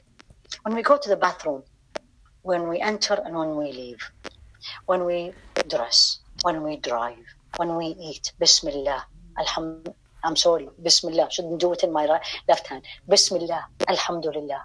The more you are in dhikr of Allah, and the more you look around you, at-tafakkur, I didn't put it here because again of the time, but inshallah, if Allah allows us, we will inshallah talk about much more in depth about diseases of the heart and much more in depth about the cure. This was just an introduction for everybody. The more you look around you, and don't say, wow. Don't say, oh, it's beautiful. It's beautiful, but subhanallah. Connect everything you say and you do with him. It becomes the natural. Your intention will become for him only. Don't be sad. Don't be sad when someone don't praise you. On the contrary, be happy because Allah is bringing you closer to him. Don't be sad when people don't know your value. He knows your value as long as you are doing what pleases him. So start, in a very nutshell quickly, start by making him In action, before intention, you're first. The moment you put anything in your mouth, say Bismillah. Now you remembered him. He became more important than how the food tastes. After you finished, Alhamdulillah, more than Alhamdulillah, oh, I'm full. And the more you are like this, again, this is a process. My dear sisters and brothers, this is a process. It doesn't happen in one day. We lived how many years, how old we are all. And it needs time. It needs practice to lose weight. We have to exercise. How long before you start seeing changes? Same thing. Just put him number one, and he will put it in your heart, bi'idhnillah. Regarding istikhara, what action to take when you make an istikhara initially and you see the outcome of it, and then you do a second one and the result is different? Why you did the second one if you saw the result? Usually you do more when you are not comfortable. If you are comfortable and Allah opened it up and making it easier and easier, I don't do more istikhara. When do I keep doing istikhara? When I am not comfortable. It looks good, but I'm not comfortable in me. Or it looks bad, I should say no, but I'm not comfortable. That means I didn't get the answer yet. But don't do it once you are comfortable. Tawakkali ala Allah or tawakkal ala Allah. Rely on Him. You asked His consultation. He will never let you down. Subhanah. How do you find the balance between speaking against something you perceive as wrong in another Muslim action? For example, their injustice against a family member, and yet the need to keep silent and to leave it to Allah in relation to the hadith, speak good or stay silent. Were you asked to be involved? And who are the family member? I mean, this is not a general question and a general answer. No one size fits all. Is this my spouse doing something wrong to my children? Of course I am going to intervene. Is this my sister, my immediate family and my parents? Then I'm going to find the right words, the right time to say it. Is this something that I have control? This is now we are talking about al-amru bil ma'ruf wa nahy anil munkar, enjoin good and prevent evil. Enjoin good and prevent evil, this is a whole topic and has a lot of etiquettes. Anything I have control over, I need to practice al-amru bil ma'ruf wa nahy anil munkar. Do good and stay away from evil. Enjoin good. However, please pay attention to this. Having I said that, and it's a beautiful saying, لِيَكُنْ أَمْرُكَ بِالْمَعْرُوفِ مَعْرُوفًا وَلَا يَكُنْ أَمْرُكَ بِالْمَعْرُوفِ مُنْكَرًا. Let it be the way you enjoin good in a good way, and let it not be the way you prevent evil in an evil way. Then that's not. So stay, قُلْ خَيْرًا. Khair is everything that's good. If the questioner need to know more about it, go and read the compendium of the 40 Nawawi. جامع العلوم والحكم لابن Rajab, if you read Arabic. If not, it is translated, the compendium. And this hadith is there, and it's a beautiful commentary on it. What is khair and how do you do it? But in general, you have to make sure you are in the musalla, and I'm giving this example, in the musalla and the woman next to you, for example, did something really wrong in the salah, that the salah is invalid. Should I speak and I know what I know is right? The answer is yes, in a nice way. However, which is very hard what I'm going to say, if that woman or that gentleman or that brother did not accept what you say and he attacked you, you need to stay quiet. And you say, Ya Allah, now back to the previous question. Ya Allah, I did what you wanted me to do. The result in your hand. And I am not going to respond in a harsh way. We did that. Which book of Tazkiyyah you recommend? Do you read Arabic or you don't? If you read Arabic, the easiest one to start is مختصر منهاج القاصدين, Imam Ibn Qudam al-Maqdisi, the summary of Haifaa Younis. It's translated, but it's not a very good translation. It's okay, I'm sure, inshallah. But if you have nothing, absolutely start with it, even with the translation. And then the other one, which is called the Purification of the Soul. It's a combination of all the pillars of Tazkiyyah. Imam Ibn al-Qayyim, Ibn Taymiyyah, Ibn Rajab, they all collected it, and it's translated. purification of the soul. This will be the last question. Yes, alhamdulillah. How do you find the balance between speaking? I guess, I think we answered this. Okay. What if your parents are non-Muslim? May Allah make them Muslim. Ya Rabbi, Ameen. And have disowned you for being a Muslim. Ya Allah. Ya Allah, what a ni'mah we Muslim have. May Allah make you strong, my brother or sister. They disowned you for being a Muslim and make your life hard for you and do not allow you in their lives, and so you cannot be there for them in old age. That's beyond you. You still can be for them, can make dua for them all the time. It doesn't need their presence. You keep asking about them. They don't answer you. Keep doing it, because this is an example when you're doing things for Allah. SubhanAllah, Allah brought this question. You keep asking about them. Send them text messages. Leave a voice message. They don't answer you. You're not waiting for them to respond. You're waiting for Allah, because these are your parents. Your parents. وَقَضَى رَبُّكَ أَلَّا تَعْبُدُوا إِلَّا إِيَّاهُ وَبِالْوَالِدَيْنِ إِحْسَانًا. He put it in Surah Al-Isra together. He enjoined that you worship Allah alone and good excellence to your parents. He didn't say Muslims or non-Muslims. And I always say this to all my sisters who accepted Islam, alhamdulillah, and their parents or family are not. You do not cut their relationship. You are the only one who maybe through you Allah will change them. Keep asking about them. If they're sick, visit them. If they allow you to visit. If they don't, then keep the relationship. Never. And if they don't respond, keep doing it. And if they change their number, Allah knows, you keep your dua. Explain more decree of Allah and Qadar. How do you answer if someone asks you, what is the point if Allah has written everything? This is a very common question, and the Sahaba asked Rasul alayhi salatu wasalam. And because of the time I'm going to answer you, go and look. I don't know if it's a she or a he or sister or brother. Go and look at the hadith. The Sahaba asked him, Ya Rasulullah, lima al-amal? Why